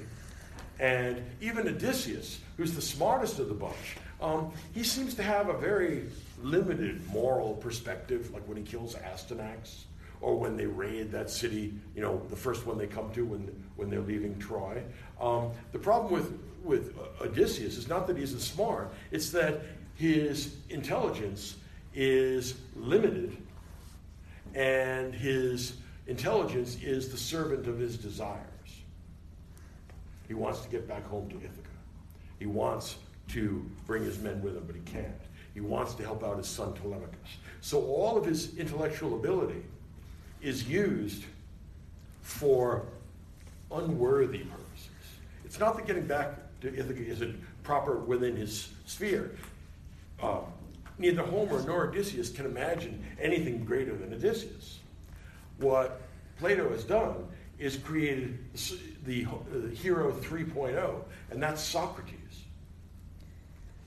Okay? So Socrates is a new kind of hero. He's a hero of mind. He's on a journey. It's the journey of dialectic, which gets named a number of times here. And he's also fighting a battle. All right? There's a bunch of Greeks trying to take over a city, but ironically, the Greeks involved are Athenians, and the city they're trying to take over is Athens. And they do take it over and destroy it. And Socrates is the only guy trying to prevent it. So Socrates is both an Achilles and an Odysseus. Okay. Book 4 begins with Adeimantus saying, look, Socrates, you've told me about how you want to structure the society, but there's a problem with it. The elite, they don't have any fun. In other words, they don't get villas and slaves and nice luxurious stuff. And he says, implicitly, I'm an aristocrat. I'm Plato's brother, and I like all this luxurious stuff. I like being a man of wealth and influence. I like coming from an important family. And if the guardians don't get that, they're not going to be happy. Socrates says, no, you don't understand the wages of the best men. The best reason to run a government is because you're afraid of having the government run by people that are worse than you. And that actually is a terrible thing. Right? So Socrates, or any thinker, any properly ordered soul, is not going to want to run governments. In other words, what a thankless and irritating task it is to try and solve everybody else's problems. I mean, the philosopher much say, why don't I go think about the form of the good and want you people solve your own problems? But he has a moral obligation to do so because he's seen the form of the good, knows that human beings are social animals, and that he has a moral obligation to take them out of the realm of darkness and into the realm of light. And that's what this book is about, yeah. How does this relate to something like a King Solomon? We'll see. God asked King Solomon what he wants at the beginning of his kingship. And King Solomon says, I'd like to be really wise. And Yahweh really goes for that. Now, the funny thing here is that nobody would ask Yahweh for wisdom if he wasn't already really wise. If he was stupid, he'd ask for it, a Christmas tree. So the idea then is that Solomon is wise, but his wisdom is derived from the contribution or the gift given him by Yahweh. All right? So Yahweh is the ultimate in wisdom. Solomon's wisdom somehow is connected to that. On the other hand, the philosopher king, he's thinking about the form of the good. And the form of the good is like Yahweh, except that it doesn't have any anthropomorphic qualities. Remember in the book of Exodus, the Lord thy God is a jealous God? Well, you can't imagine the form of the good being jealous. I mean, that's silly. That's anthropomorphic. It's a childish way of looking at omnipotence. I mean, what would perfection and absolute power and absolute knowledge be jealous about? Right? How about in the book of Isaiah, where God describes himself as being weary? He's really tired of these Israelites. Now, the idea that God gets tired is, again, it's a nice poetic image, but it doesn't make all that much sense. Plato's God is like Yahweh, but it's a perfect crystal of goodness. And this good thing, outside of space and time, somehow generates intelligibility and reality for all the other things in the world. All right? It doesn't change, and it's possible to reason your way to connection with it. Okay. So, Adeimantus complains that the guardians are not having what he regards as fun. They don't get villas and luxurious stuff. And Socrates says the guardians aren't interested in that because they're golden people who want knowledge, which is the same thing as virtue. They're not all that interested in a private jet or a mansion by the beach. All right? The men who undertake to rule for that reason are going to make a mess of things. Yeah. The guardians are like the main rulers. Yeah. Right? Okay. Yeah, they're the philosophers. Right. So what Plato has done here, by introducing the gold, is introduced the idea that rationality is the ultimate good, or it's the access to the ultimate good. And the previous conception of human excellence, the Homeric hero, has now been demoted a notch. And we've tamed them because they're like wild animals. They're not rational. And he said, they serve a useful function because you're going to need warlike men to enforce the laws and to defend your city. But you can't let these guys make decisions because what you get out of that is Agamemnon. Instead, in order to save these silver men from themselves and to save everybody else from these silver men, they have to take orders from the gold. And they'll be raised so that that's all they want to do. And they'll be given honor and everybody will clap for them and tell them how great they are. Okay. And so there will be three classes, gold, silver, and bronze: the philosophers, the auxiliaries, and the common people, the workers. Now, these correspond to the three parts of the soul. All right? The gold part of the soul, which everybody has, is the rational part. That's what allows you to do arithmetic and geometry. It also allows you all to get the same answers, providing you're doing it right. So it's universal. The silver part of the soul is, in Greek, the tumos. And what that means is the spirited part. This part that likes to win. The part that has team spirit. We like to come out on top. So these are competitors and champions, but their excellence is physical more than mental. And the silver, who take order from the gold, they keep the bronze workers in line. And in the soul, the bronze part is the part that has appetites. The desire for air, the desire for sex, the desire for food, the desire for whatever it is you want. The appetites and desires are the third part of the soul, and every soul has these parts. You can't be a human being without them. But these parts are differently arranged and differently distributed in different people. Some people have a very limited amount of the gold in their soul. And that means that ultimately they're not going to be able to understand the form of the good. All right. So the problem is, how are you going to get people that don't understand the form of the good to behave well? And the answer is, number one, you're going to use the silver to coerce them. You're going to push them around with the warriors. Number two, you're going to give them as much as possible of what they want, which is pleasures. So we're going to kick back to you as much as you can produce. So you all get microwave ovens, so you all get, whatever it is you're going to get under the Christmas tree. And they really like that. All right? And the gold, a properly arranged soul is gold, silver, bronze.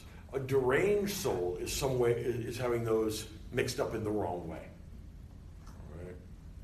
And as we saw in the symposium, the thing that someone loves reveals to you the state of their psyche. If you love pleasure, you're bronze. And what that means is the characteristic virtue which you have to pursue is moderation. 2 drinks, not the whole bottle of vodka. And if you are actually wise in your use of alcohol, you will sooner or later come to the conclusion, yeah, the whole bottle of vodka is a mistake. Moderation is the proper virtue for appetites. For silver, the proper virtue, the spirited part, is going to be victory. They like honors. They want kudos. This is what drove Achilles. Yeah, I'm going to get killed, but I'm going to become really famous. Well, later on, when we get to the Odyssey, he says, being famous isn't anything. I'm not up for that anymore. So he learns. And what we're going to give the gold people is a chance to think. And they're going to think deep thoughts about the ultimate form of everything. And they're going to call the form of the good long distance. And they're going to find out about perfect goodness. Not the goodness of this thing or that thing, but what makes all good things good.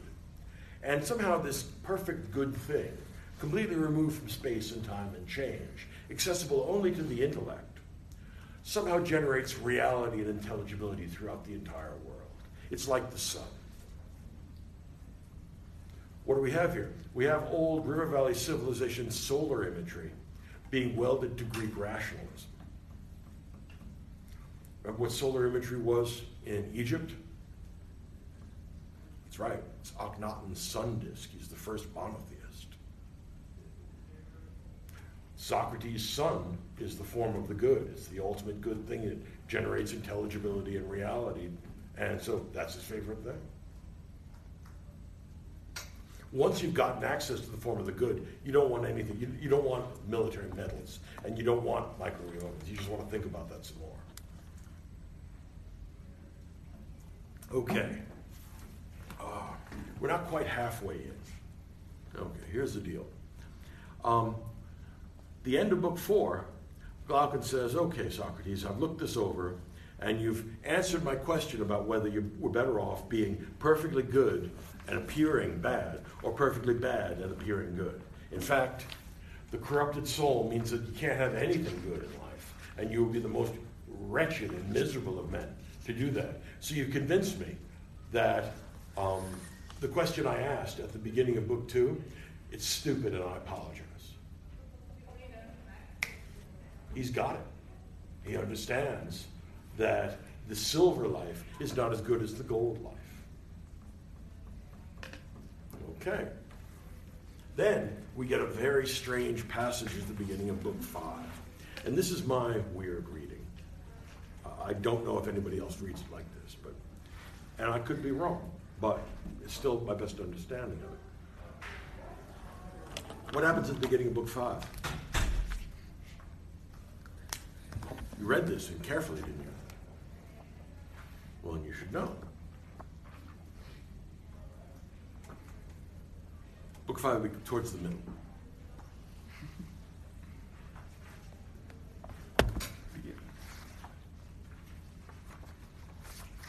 So what's going on there?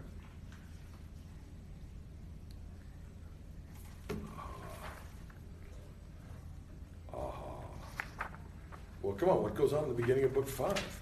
Doesn't he talk about how philosophers must rule the city? Yeah, he does. What else? Who's doing the talking there? What are they talking about? Remember, books 2, 3, and 4 are just Socrates, Adeimantus, and Glaucon. Yeah? What about Polemarchus and Adeimantus talking about whether they should be that Socrates? Yes, clever girl. That's exactly right. And even Thrasymachus has something to say. Now, this is the first thing Thrasymachus has said since book 1. So it must mean something. Okay. Adeimantus is talking to Polemarchus. Polemarchus comes over to him, puts his cloak up, and speaks to him privately. Now, this is very unusual in Platonic dialogues. Platonic dialogues are about public speech. This private little tete-a-tete between Adeimantus and Polemarchus is puzzling. Now, this is, I'm sure, is the point at which you start ripping through to get to the good stuff. This is the good stuff. This is the hinge on which the whole book swings. What's happening here is a reprise of the first page of the book. Socrates is being rearrested. Have a look at it. Socrates wants to start talking about the degenerate regimes, the 4 inferior regimes. But Adeimantus and Polemarchus are talking. Polemarchus puts his cloak up, talks to Adeimantus, and the last thing they said is, well, will we let him go, or what do we do? Then Adeimantus strides forward and says, Socrates, I arrest you in the name of the group. Have a look, it's in your book. When you think I'm making this up, I am not. You are just not reading carefully enough. Okay. I rearrest you. And he said, the reason I'm rearresting you is because you've stolen from us part of the argument. See, we want to hear about that real outrageous stuff you were telling us we need, because that struck us being crazy. But, we just wanted to hear what you had to say, so we kept saying, yes, of course, Socrates. So he says, Socrates, what we really want is you to explain 3 things that were very strange. Number 1, these are the 3 waves of discourse. And he says, Socrates, first of all, I want you to explain about feminism. How is it possible for men and women to be given the same training and to be raised for the same jobs? That strikes us as being not only different from Athenian customs, it's different from the custom everywhere. All right? I mean, all the societies they will have known of are all run by men. They're patriarchal. Okay. So you, Socrates, want men and women to give them the same education? And you want the men and the women to strip and engage in gymnastic exercises the way the Spartans do? That's crazy. And the idea that philosophers should be kings. Look, I only know one philosopher, it's you, and you're far too weird to be a king. Why should philosophers be kings? There's nobody who's going to believe that. There's nobody who's going to believe that men and women are equal. And by the way, if you could explain to us why it is that we have to abolish money and property, that would be great too, since we don't know of any regime that has successfully abolished money and property, has made men and women equal, and has had professional smart guys run things. Says, look, Socrates, stand and deliver. You're under arrest. You now have to answer. And then Glaucon says, I'm with you there. I'd like to hear the rest of that argument. And then, this is great. It's a great line. You'll find it there in 450a. In fact, said Thrasymachus, you can take this as a resolution approved by all of us, Socrates. So, they're a little democracy. And they've all voted to arrest Socrates, which again shows you the conflict between knowledge and power, yep? Wouldn't this be exactly what Socrates wants? Like, he wants them to have all these questions so that he can answer them? That's like right. He's trapping them into it? Of course. Okay. Yeah. I mean, they all think they're in charge, but Socrates is looming over this thing. In other words, they're playing tic-tac-toe. Socrates is playing 3-dimensional chess. He's got all this stuff going on here. They have no clue as to what's going on. So Socrates is a great psychologist. He knows what motivates his interlocutors, and that's why he knows how to drive them in particular directions. That's why he wanted to suck Adeimantus and Glaucon into this discussion. They're the 2 citizens, and Socrates is a citizen, and this is properly a discussion among people who have some skin in the political game. Okay, so Thrasymachus says, I'll vote with the group. We all decided we all voted Socrates. We want you to explain the three waves of discourse. And then Socrates explains the three waves of discourse, and that's what Book 5 is. Bloom claims that Book 5 is a kind of comedy, and that Socrates can't be serious in having men and women strip and engage in gymnastic exercises. But here's the problem. Bloom was a homosexual who was very, very interested in male things. I mean, he was a closeted gay man, a long time ago, and he was a nun. But he had very strange views of women. And the reason why he regards this as being a comedy, Book 5, is because he thinks that it's not possible to have either the equality of men and women, nor would it be possible among athletes to have men and women all get naked and all perform gymnastic exercises. He said that would be chaotic because of people's sexual impulses. Now the problem is this. We already have naked male gymnastics, both in Sparta and in Athens and in most Greek cities.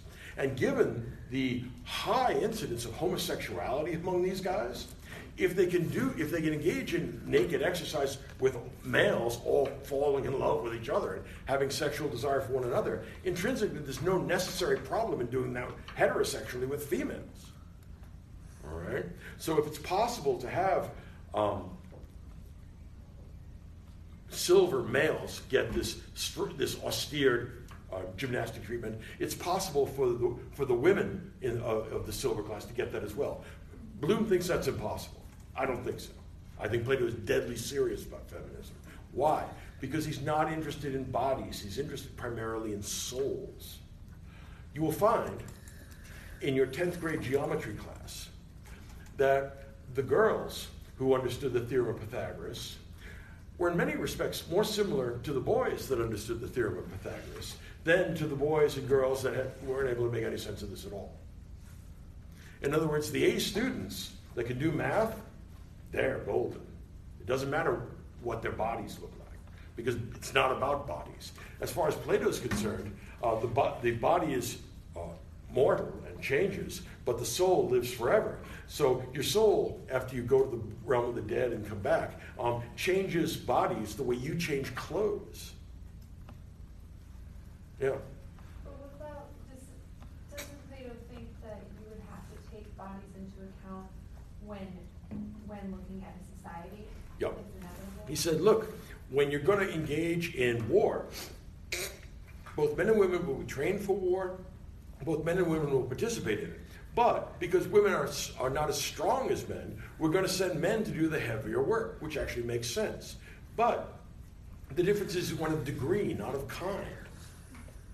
All right? Okay. Now, this rearrest. What's everybody doing there? Well, this is the justification for Socratic dialectic. If you allow Socrates to talk to you and ask you questions and show you that you don't know what you're talking about, it is possible to rearrange your soul like a Rubik's Cube. In fact, moving from the worst kind of soul to the best kind of soul follows a definite progression of the three parts of the soul. Let's take a look at this.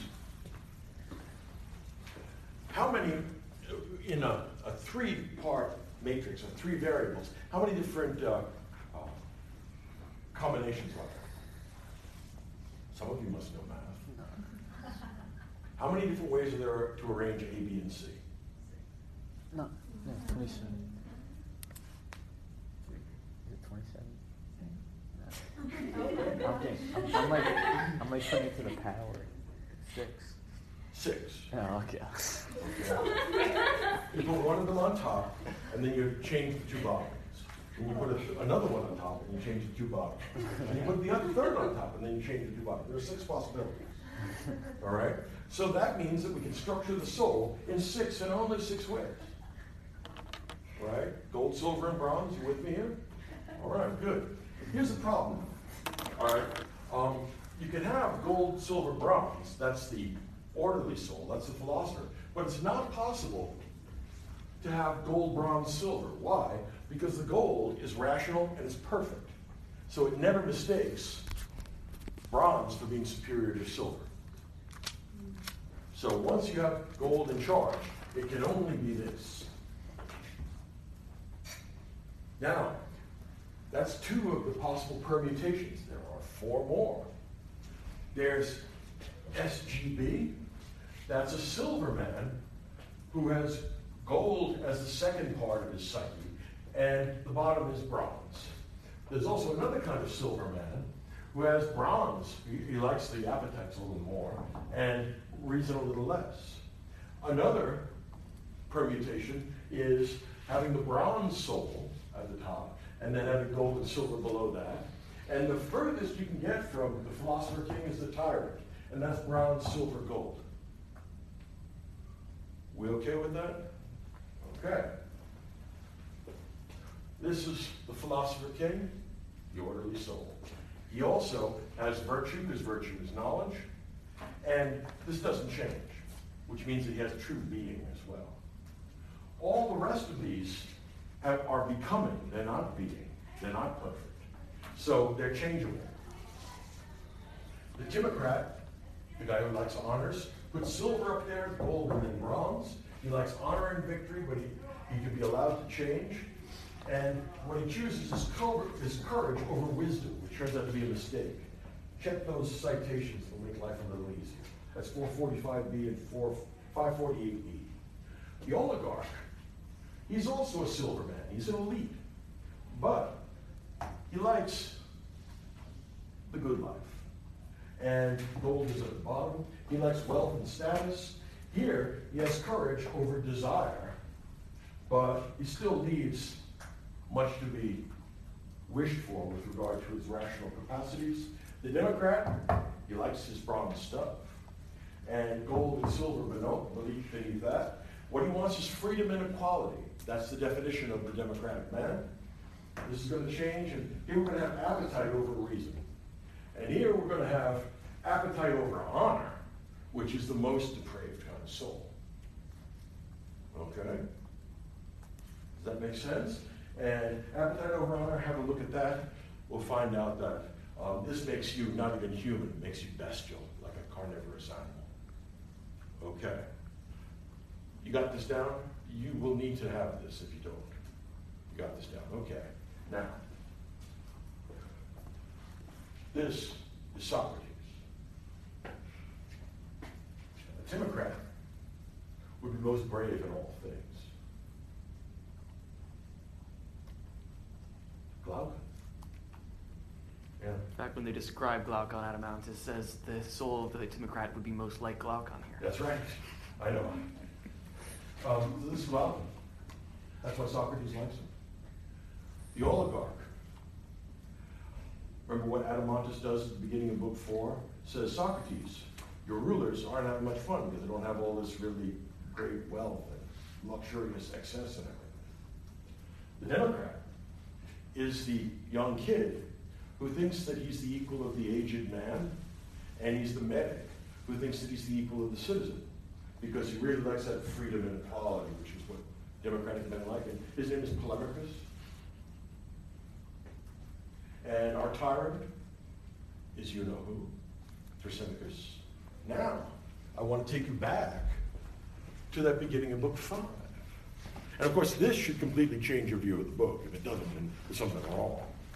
All right. Now, you will find every gesture, every oath, every verbal movement is that. In other words, for the whole book. Every time Socrates is talking, that's talking. Glaucon, Adeimantus, Polemachus, and Thrasymachus. Now, Polemachus and Thrasymachus only talk because they're not citizens. They only talk in the first book and in this one small section of the beginning of book 5. And what do? Well, at the end of book 4, to recap the score, Glaucon has said, Socrates, I'm really sorry for asking this question. It was stupid. Somebody with a corrupted soul can't possibly have anything good in life. And I really apologize for liking honor and stuff so much. And Socrates says, don't worry about it, you fortunate man. The reason why he's fortunate is that at this point, Glaucon has moved up a notch from timocrat to philosopher. That's why he realizes that the argument was stupid. Then we have a little discussion behind the scenes between Polemachus and Adeimantus. Isn't that what happens in the beginning of book 5? Right? Puts up his cloak. Reason why he's putting up his cloak is because Polemachus, who started out as the democratic man, is now an oligarch, so he's doing things behind the scenes. That's how oligarchs work. On the other hand, our oligarch, Adeimantus, he then decides to step forward and arrest Socrates in the name of the group because he's interested in honor, because he's now a timocrat. And at the end of it, it's the only thing the guy says outside of book 1. Thrasymachus says, I'll vote that way too. Why? Because he's the democratic man. Now do you see what's going on there? First of all, everything that everybody says, every gesture, every word, every oath, every reference, every connection is connected to that. And what we're actually seeing is the transformation of the tyrant into the democrat into the oligarch into the timocrat, and the timocrat being made philosophical. What that means is exposure to Socratic dialectic improves the soul. Not only does it improve the soul, it improves the soul in a particular, specific way. In other words, it's like doing a Rubik's Cube. You can't just go from tyrant to philosopher. You have to go through all these stages. So the tyrant has to be persuaded that the heroic pursuit of pleasure is only going to get you killed. That's not an effective way of doing it. That's not food. The smart thing to do is to go for private life. In a democracy, you can pursue lots of pleasures there and nobody's going to bother you. Tyrants get killed. Democrat has to be persuaded that honor is more important and elite, and being a member of elite is more important than freedom and equality. And since Polemachus has just become an heir, he's inherited the argument, he now has property. So he's interested in preserving that property, so he does things behind the scene. He's a blasted oligarch. You following this now? The oligarch, Adeimantus, says, I'll take care of things here. My brother's thinking about the form of the good. I'm going to straighten this out. You're arresting Socrates. Why? Because he's now a timocrat. And the reason why his brother apologized just before this happens is because he's actually moved from wanting honor to wanting wisdom. Okay. I don't know if this is in any book. I could be wrong, but I'm pretty sure this is the way it works. No, this is what I figured out when I was 20 or so, when I was taking it, and I finally saw what was going on. I was in a dormitory, which was actually a converted hotel, which was really great. So we had these awesome suites. And I was on the 12th floor, and look, it opened out to Lake Michigan, and we got the sunrise. So I hit this about 4 a.m., and I actually watched the sunrise. I was grooving on it in a big way, because everything was now revealed to me, and I now understood how the Republic worked. And I've been working on this a week after week after week. But no, I figured this out all at once. And I think it's right, although I could be wrong. All right. Reading Platonic dialogues makes me very wary of saying, oh, this is right. No. It looks like that's how this works. Yeah. Is there other similar theories that people have had on this? No. Or I haven't seen them. I've read a lot of commentary. I've never seen it. It doesn't mean somebody hasn't thought it up. Probably some 19th century German. They've thought almost everything. But apart from that, that is what you're watching. So every time somebody makes an objection, somebody makes an observation, or somebody takes the argument in a new direction, it's always a response to that.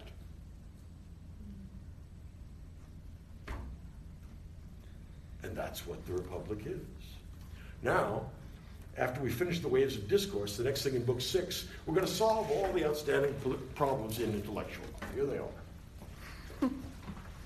This is called the dividing line. You need to know this. It comes before the myth of the cave. The myth of the cave is like diet ontology. It's meant to be an image rather than an argument. It's going to divide reality, being, into 4 kinds of things. All right, there are forms, like the form of the good, the form of the beautiful. It's what makes good and beautiful things good and beautiful. There's also mathematical objects, triangles, 7, the theorem of Pythagoras. Then this is the line between knowledge, which is the stuff up here, and opinion, which is the stuff down here. You can have opinions about objects of sense perception, like tables and chairs. You can't get absolute knowledge of them because they're in their own becoming. If they keep changing, how can you know them? And then below that, we get imitations. Imitations are things like reflections in a mirror, or paintings, or photographs. All right? In other words, a photograph of a table is not a table. And a table, as an object of sense perception, relates back to the form of tableness, which is why we call all these things tables. This is the realm of knowledge. This is the realm of opinion. Hold on now. This is Parmenides. This stuff here, is Heraclitus. This is being, and this is becoming. So far, so good. Remember how we were driving ourselves crazy trying to figure out how being is, or how everything becomes, or whatever the hell was going on there? Well, Plato solved the problem. He says, look, there are things that change and things that don't. And you can know the things that don't. You can't know the things that do. He really likes math. That's his favorite thing. And that's Pythagoras. Right? And his religion of mathematics. Objects of sensation would be Ionian physics. And then below that, the imitators, poets, and sophists. So they're the least real, the most illusory. This is the bottom of the cave, and these are the guys that bring those things that cast the shadows. And Socrates wants to lead us up and out. So the cave, even though it comes later in Book 7, is informed by the divided line. If you want to know what's going on in Plato, it's the in the Republic, it's the divided line. That's the big news. And what Plato has done is saying, look, I know about pre-Socratic physics. I know about the sophists. I know about the poets. I know about Pythagoreans and mathematical craziness. I also know about the ultimate nature of the good. And it's not found here on Earth in space and time. It's something that you only can think about. So, up at the top of the forms, we have the form of the good. That's the big daddy. All right? And the good is going to allow all the other forms to exist, and it's going to allow you to understand them. And then below that are mathematical objects. And that's where knowledge ends. This is real knowledge. This is only your opinion. Now get ready for this, right? 15 months from now, I'm going to get you to the Enlightenment, and we're going to study the rise of modern natural science. That means like Copernicus and Galileo and Newton. Get ready for this. What that amounts to, what the rise of modern natural science 3.0 amounts to, is dropping the dividing line one space. That's all they did. How? Remember when Descartes mathematizes the space? Well, God won't tell lies, so mathematics must be coherent and true. And if you apply mathematics to objects of sense perception, you get the same advantage. This is what the history of Western philosophy is. The rise of modern natural science is pushing Plato's ontology 1 degree. What you get is very powerful knowledge of the world of space and time and matter and change. What you lose is the idea of knowledge as absolute truth. What you're going to get from natural science is not absolute truth. If you want absolute truth, you need math. For absolute truth, for natural science, you don't get absolute certainty. You get what's called warranted assertability. So in other words, you have some grounds for claiming that water runs downhill. What grounds would that be? I poured water down an inclined plane 100 times and it all rolled downhill. That doesn't mean that the next time I do it, it won't roll uphill or do whatever it does. No way to know. So you don't get certainty, but you get warranted assertability. And this warranted assertability is practically very, very powerful. Okay.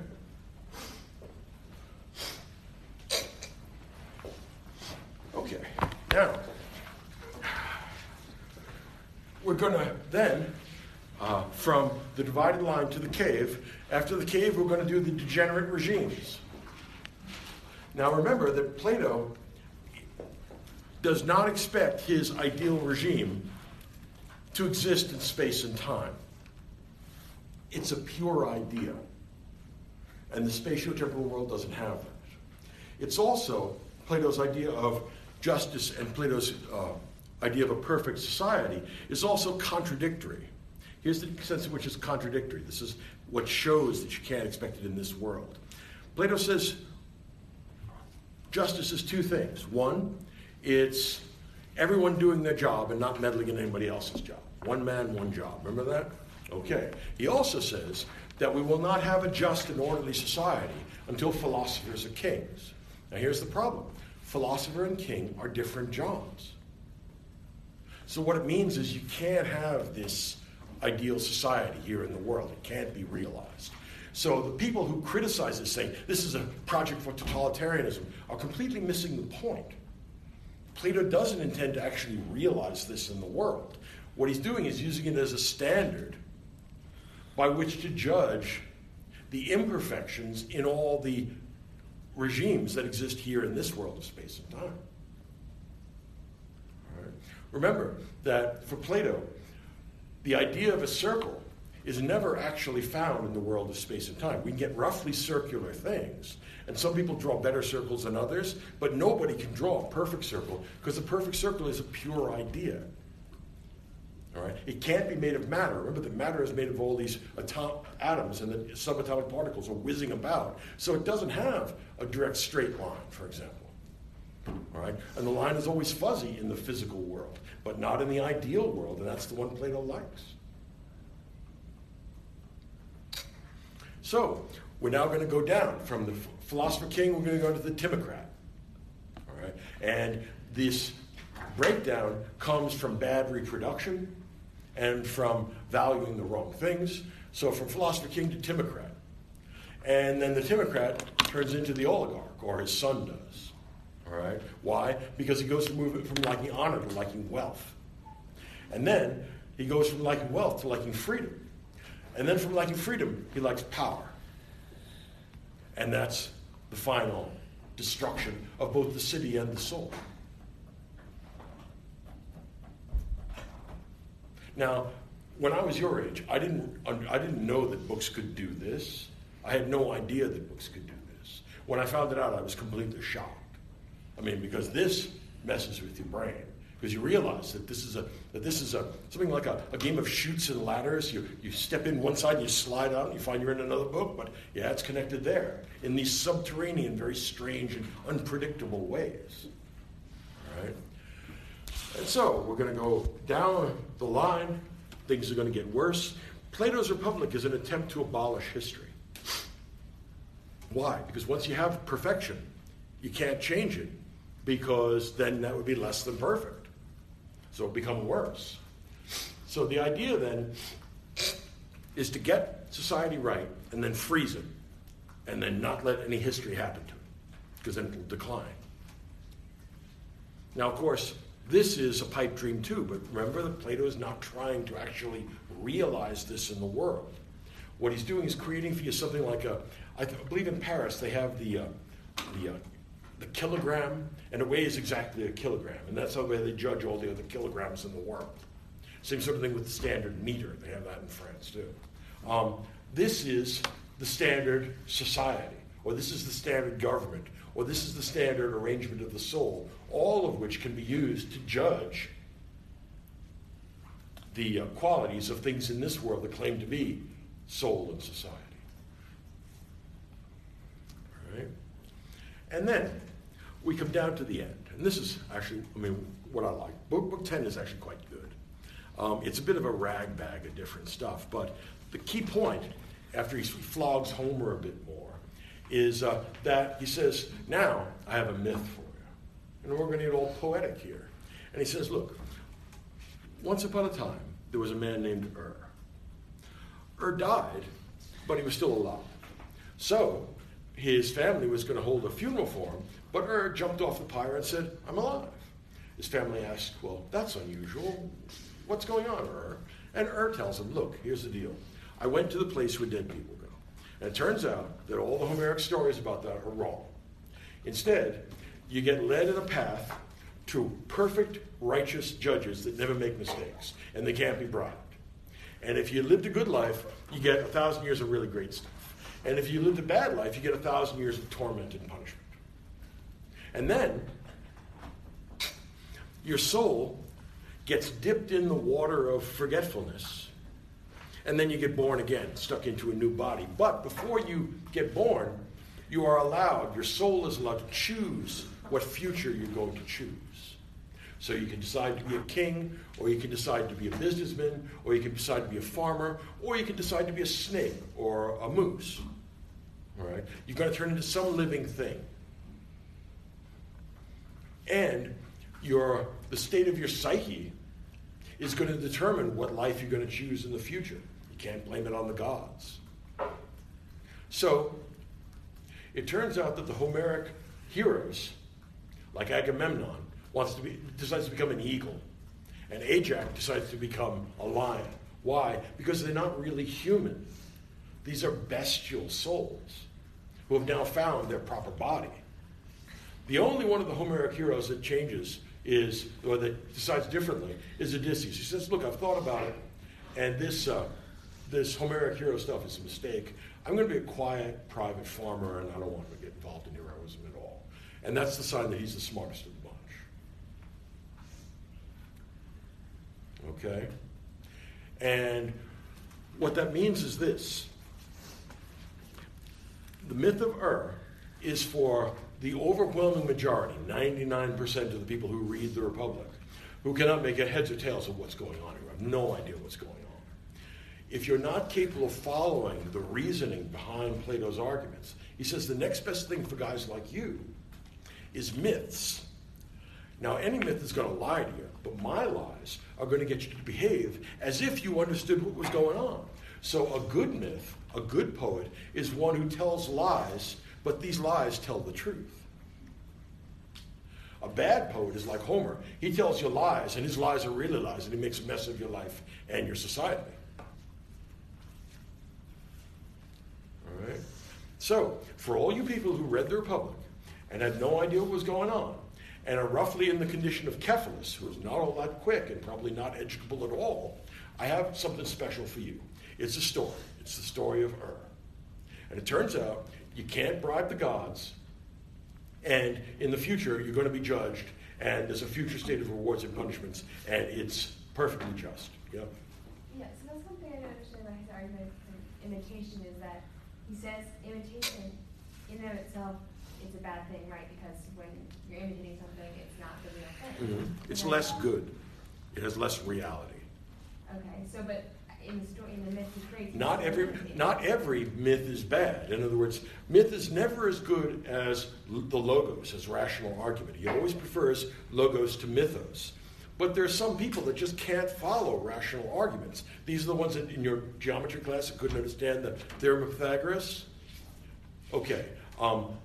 There are some people that have, everybody in fact, all of us, have limitations on our reason. Okay. The people that have the greatest limitations on their reason, we still have to organize their behavior and have them move in a wholesome and desirable way. And the best way to do that is to give them good rather than bad poetry. And good poetry is poetry that supports moral conduct. Bad poetry is poetry that prompts bad conduct.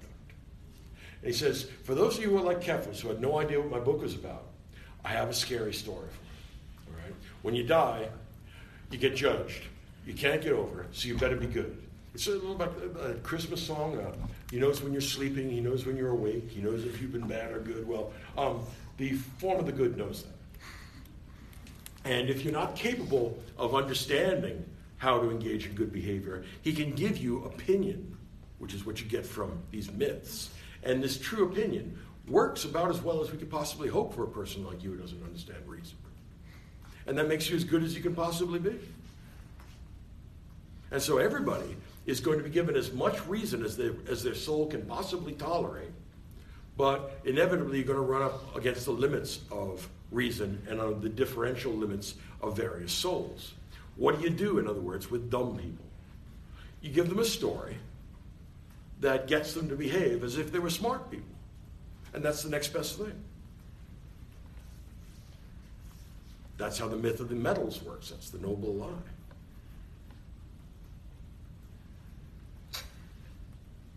Yeah. Is Plato connecting like freedom and rationality when he's talking about the psyches of the souls or choose? Yeah. It's very funny how we take freedom here. I think that Kant would like the conception of freedom that's operative here. Early on, I just reread this over the weekend, and I had a very good time with it. There's some place where he says early on that the guardians are the craftsmen of the city's freedom. Okay? But this is not freedom in the sense of liberty, doing whatever you want.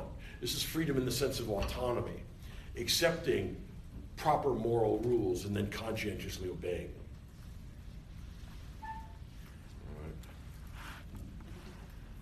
Let me explain it differently. Imagine someone gets married and this man decides to cheat. He wants to cheat on his wife. Okay.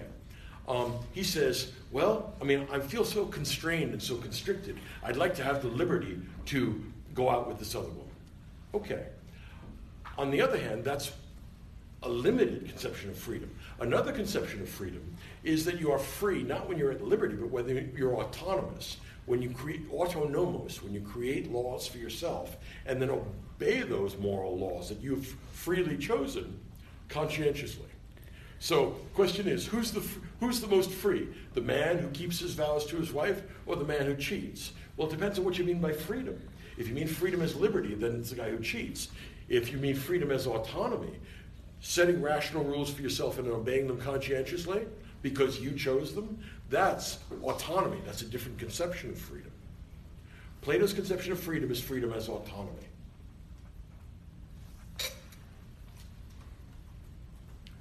And the only people who are actually capable of autonomy are those rational gold souls. Everybody else is, in Kantian lingo, heteronymous. You don't know what that means, but you will in a year or so.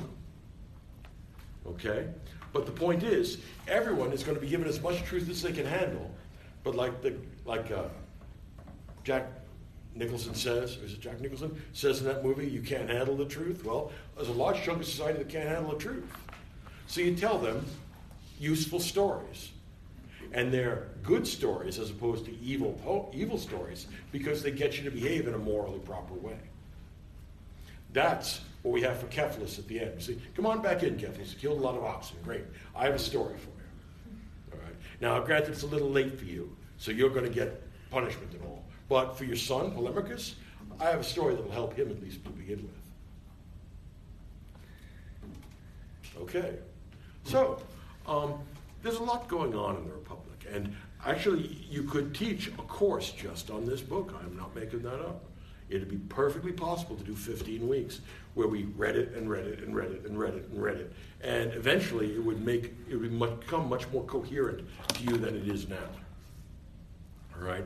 Like I said, the first time you read this, you're actually not reading it. The only time that you can read the Republic is after you've read it once. Strangely, it's true. I was hoping that in your close reading you would be able to figure that out, but it hasn't worked out so far. I've been doing this for 35 years. All right? But that, I believe, is what's going on there. Look, I could be wrong. I haven't seen it in any book, but I think it's true.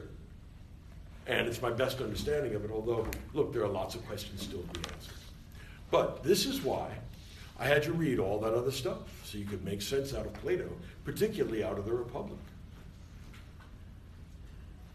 This is the high point of the first term. This should have led you towards a clearer understanding, towards a clearer idea of the Republic. I'll get you in a second. One of the funny things that happened to me when I was at Columbia, this is when I was still a graduate student. I was teaching their Great Books course, and I did the Republic. And I did it every year, and that was my favorite thing to do. But one year I broke my right leg, and I was in a cast all the way up to my hip, to my foot. I was in bad shape. So I was getting around on crutches and getting in and out of cabs in Manhattan, because I lived in Manhattan, and I took the cab up to the university. One time, and this would be the late 80s, it was before you were born, but I had my copy of Plato, and I had the big green Bollinger edition of Plato, that massive thing. Okay. Well, I had marked that up and marked that up and marked that up, and this was my second of those, because I already gone through my first and wrecked it. But I got out of the cab, gave the guy the money, and as the cab went down Amsterdam Avenue up towards Harlem, I realized that I left my book in the cab. And so I watched the cab go out towards the vanishing point. And actually, it turned out that that was the best thing that ever happened to me, because the Platonic dialogues went from being a thing to being an idea. In other words, it moved up the divided line. I still lecture on it just on the basis of the idea that I have in my head. When I went for my first job interview at Princeton, that's, of course, like a real lucky thing to get. It's real hard to do. And I wasn't listening to the nice lady on the phone tell me what I needed to prepare. So I just showed up like an idiot. And they said, well, we'd like to give you to give a lecture on one of the great books. And I said, well, I hadn't actually prepared anything. And they said, well, you dropped as an infant? You got to be stupid. I mean, here you are. You want, I mean, look, they had 600 applications. They had 3 people interview. And now here I'm going to blow it here by not having a lecture. So let me see the list. On the list is Plato's Republic. So I went up to the blackboards and I just went all around and I just outlined the entire Republic from memory. And they looked at me like, that's strange. And then I just laid down the hard line. I laid down this on them. And they said, well, that's even stranger. And I got the job. But later on, after they gave me the job, they said, you were just kidding. I wasn't just kidding. I'm deep formatted for the Republic. I mean, everything in the intellectual world revolves around this idea or this book and this set of ideas. All right, I'm just, what can I say? I've read it enough times so that it's not an object anymore. It's an idea. And all I have to do is call upon the idea and generate all this stuff. So I leave this to you. This is actually a legacy from 100 generations ago. You are the heirs of the argument. All right? You don't know what to do with it. That's what you're supposed to do at this point in your life. All right? But this book has much more to tell you and much more to teach you than you have gotten from it from your first or your second reading. All right? You need reading after reading after reading before it all starts to pull together. It's like the very complex score for a Beethoven symphony. I mean, that's just immensely complex. But if you are musical and you look at that and deal with that again and again and again, you'll begin to see how the parts form an integral whole. And that works for the Republic as well. This is Plato's greatest achievement, I think. I think this is also the greatest achievement of the Greeks. That Plato is it, and this is the best of Plato. All right? He's starting a new philosophy. He's giving us a new kind of literature. And, by the way, he wants to create a kind of religion around the form of the good. It's the perfect crystal, the essence of goodness. It's a monotheism without revelation. In other words, you think your way into this. All right? But what he wants is one thing, because the good is unified and changeless, and it generates reality and intelligibility to everything around us. So what he's doing here is trying to create not just a new poetic alternative to Homer, he's also creating a new religion to the Homeric theology. Instead of all these gods and goddesses doing bad stuff, he's got this one thing. That's the ultimate nature, the ultimate reality and the ultimate good, and he shows you how to get to it. Right? So, in my view, Platonism is one of the great world religions. I know that sounds strange, but if you only bring rationality to this, you're not likely to get nearly as much as you should out of Plato. All right? There's a lot. In other words, it's not less than rational, but it's a lot more than rational. Yeah. Yeah. So on that note, I was going to ask: is argument the form of prayer within this religion? Well, see, that's the problem. Glaucon says after he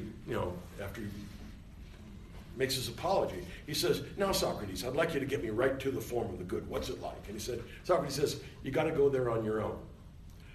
I can't explain that to you. All right? It's like the sun, if that helps, but no, it doesn't help. All right. The point is that language breaks down as we move towards the absolute. That's the problem we had with Parmenides. If there's one absolute, the one, well then it's literally one. It's not articulated. And it's also not articulable.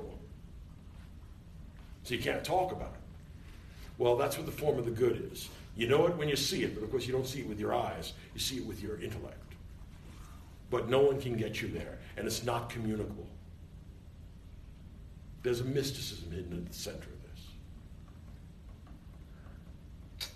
And that's why I wanted you to read that this summer, because this is the kind of book you have to live with and think about. And this will be relevant to all of our next 3 terms, those of you who are going to be around. All right? But this, you have to get the Greeks in order to be able to get the West, and you have to get this in order to be able to get the Greeks. Does this make sense? You're all looking stunned. Okay, there's nothing I can do about that. Here's the deal. We only have 1 more week left because of Thanksgiving, so I was thinking maybe we could come a little bit early. Could we do it at 5 o'clock on next Tuesday? Yeah. 5 o'clock, and we'll do both Aristotle's Politics and Aristotle's Nicomachean Ethics. Now, who's presenting that?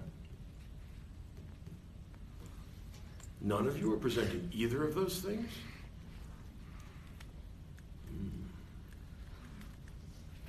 Okay. None of you seem to be interested in volunteering. I don't see anyone jumping on that.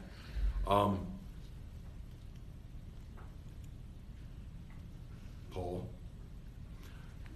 the Nicomachean Ethics.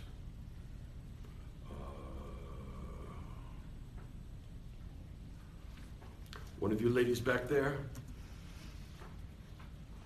No? One of you ladies on the left? You get the same education as the males. So you're supposed to do Aristotle too. Back there, Aristotle's Politics. All right? See you all next week. All right? You can go ice your brain down now. All right? Because, no, this pushes your brain really hard. All right? But once you do that, you realize, wow, the world of the mind and the world of thought is so marvelously extensive and stunningly beautiful too. I will see you all in a week. Good question. Yes. Is there a good time on Thursday that I could run by your office? Yeah, come by just before my 6 o'clock class. Sounds good. Come by, say 5. All right, 5:30 maybe. Wait, so there's no next Saturday class? No. We're having a class early at 5.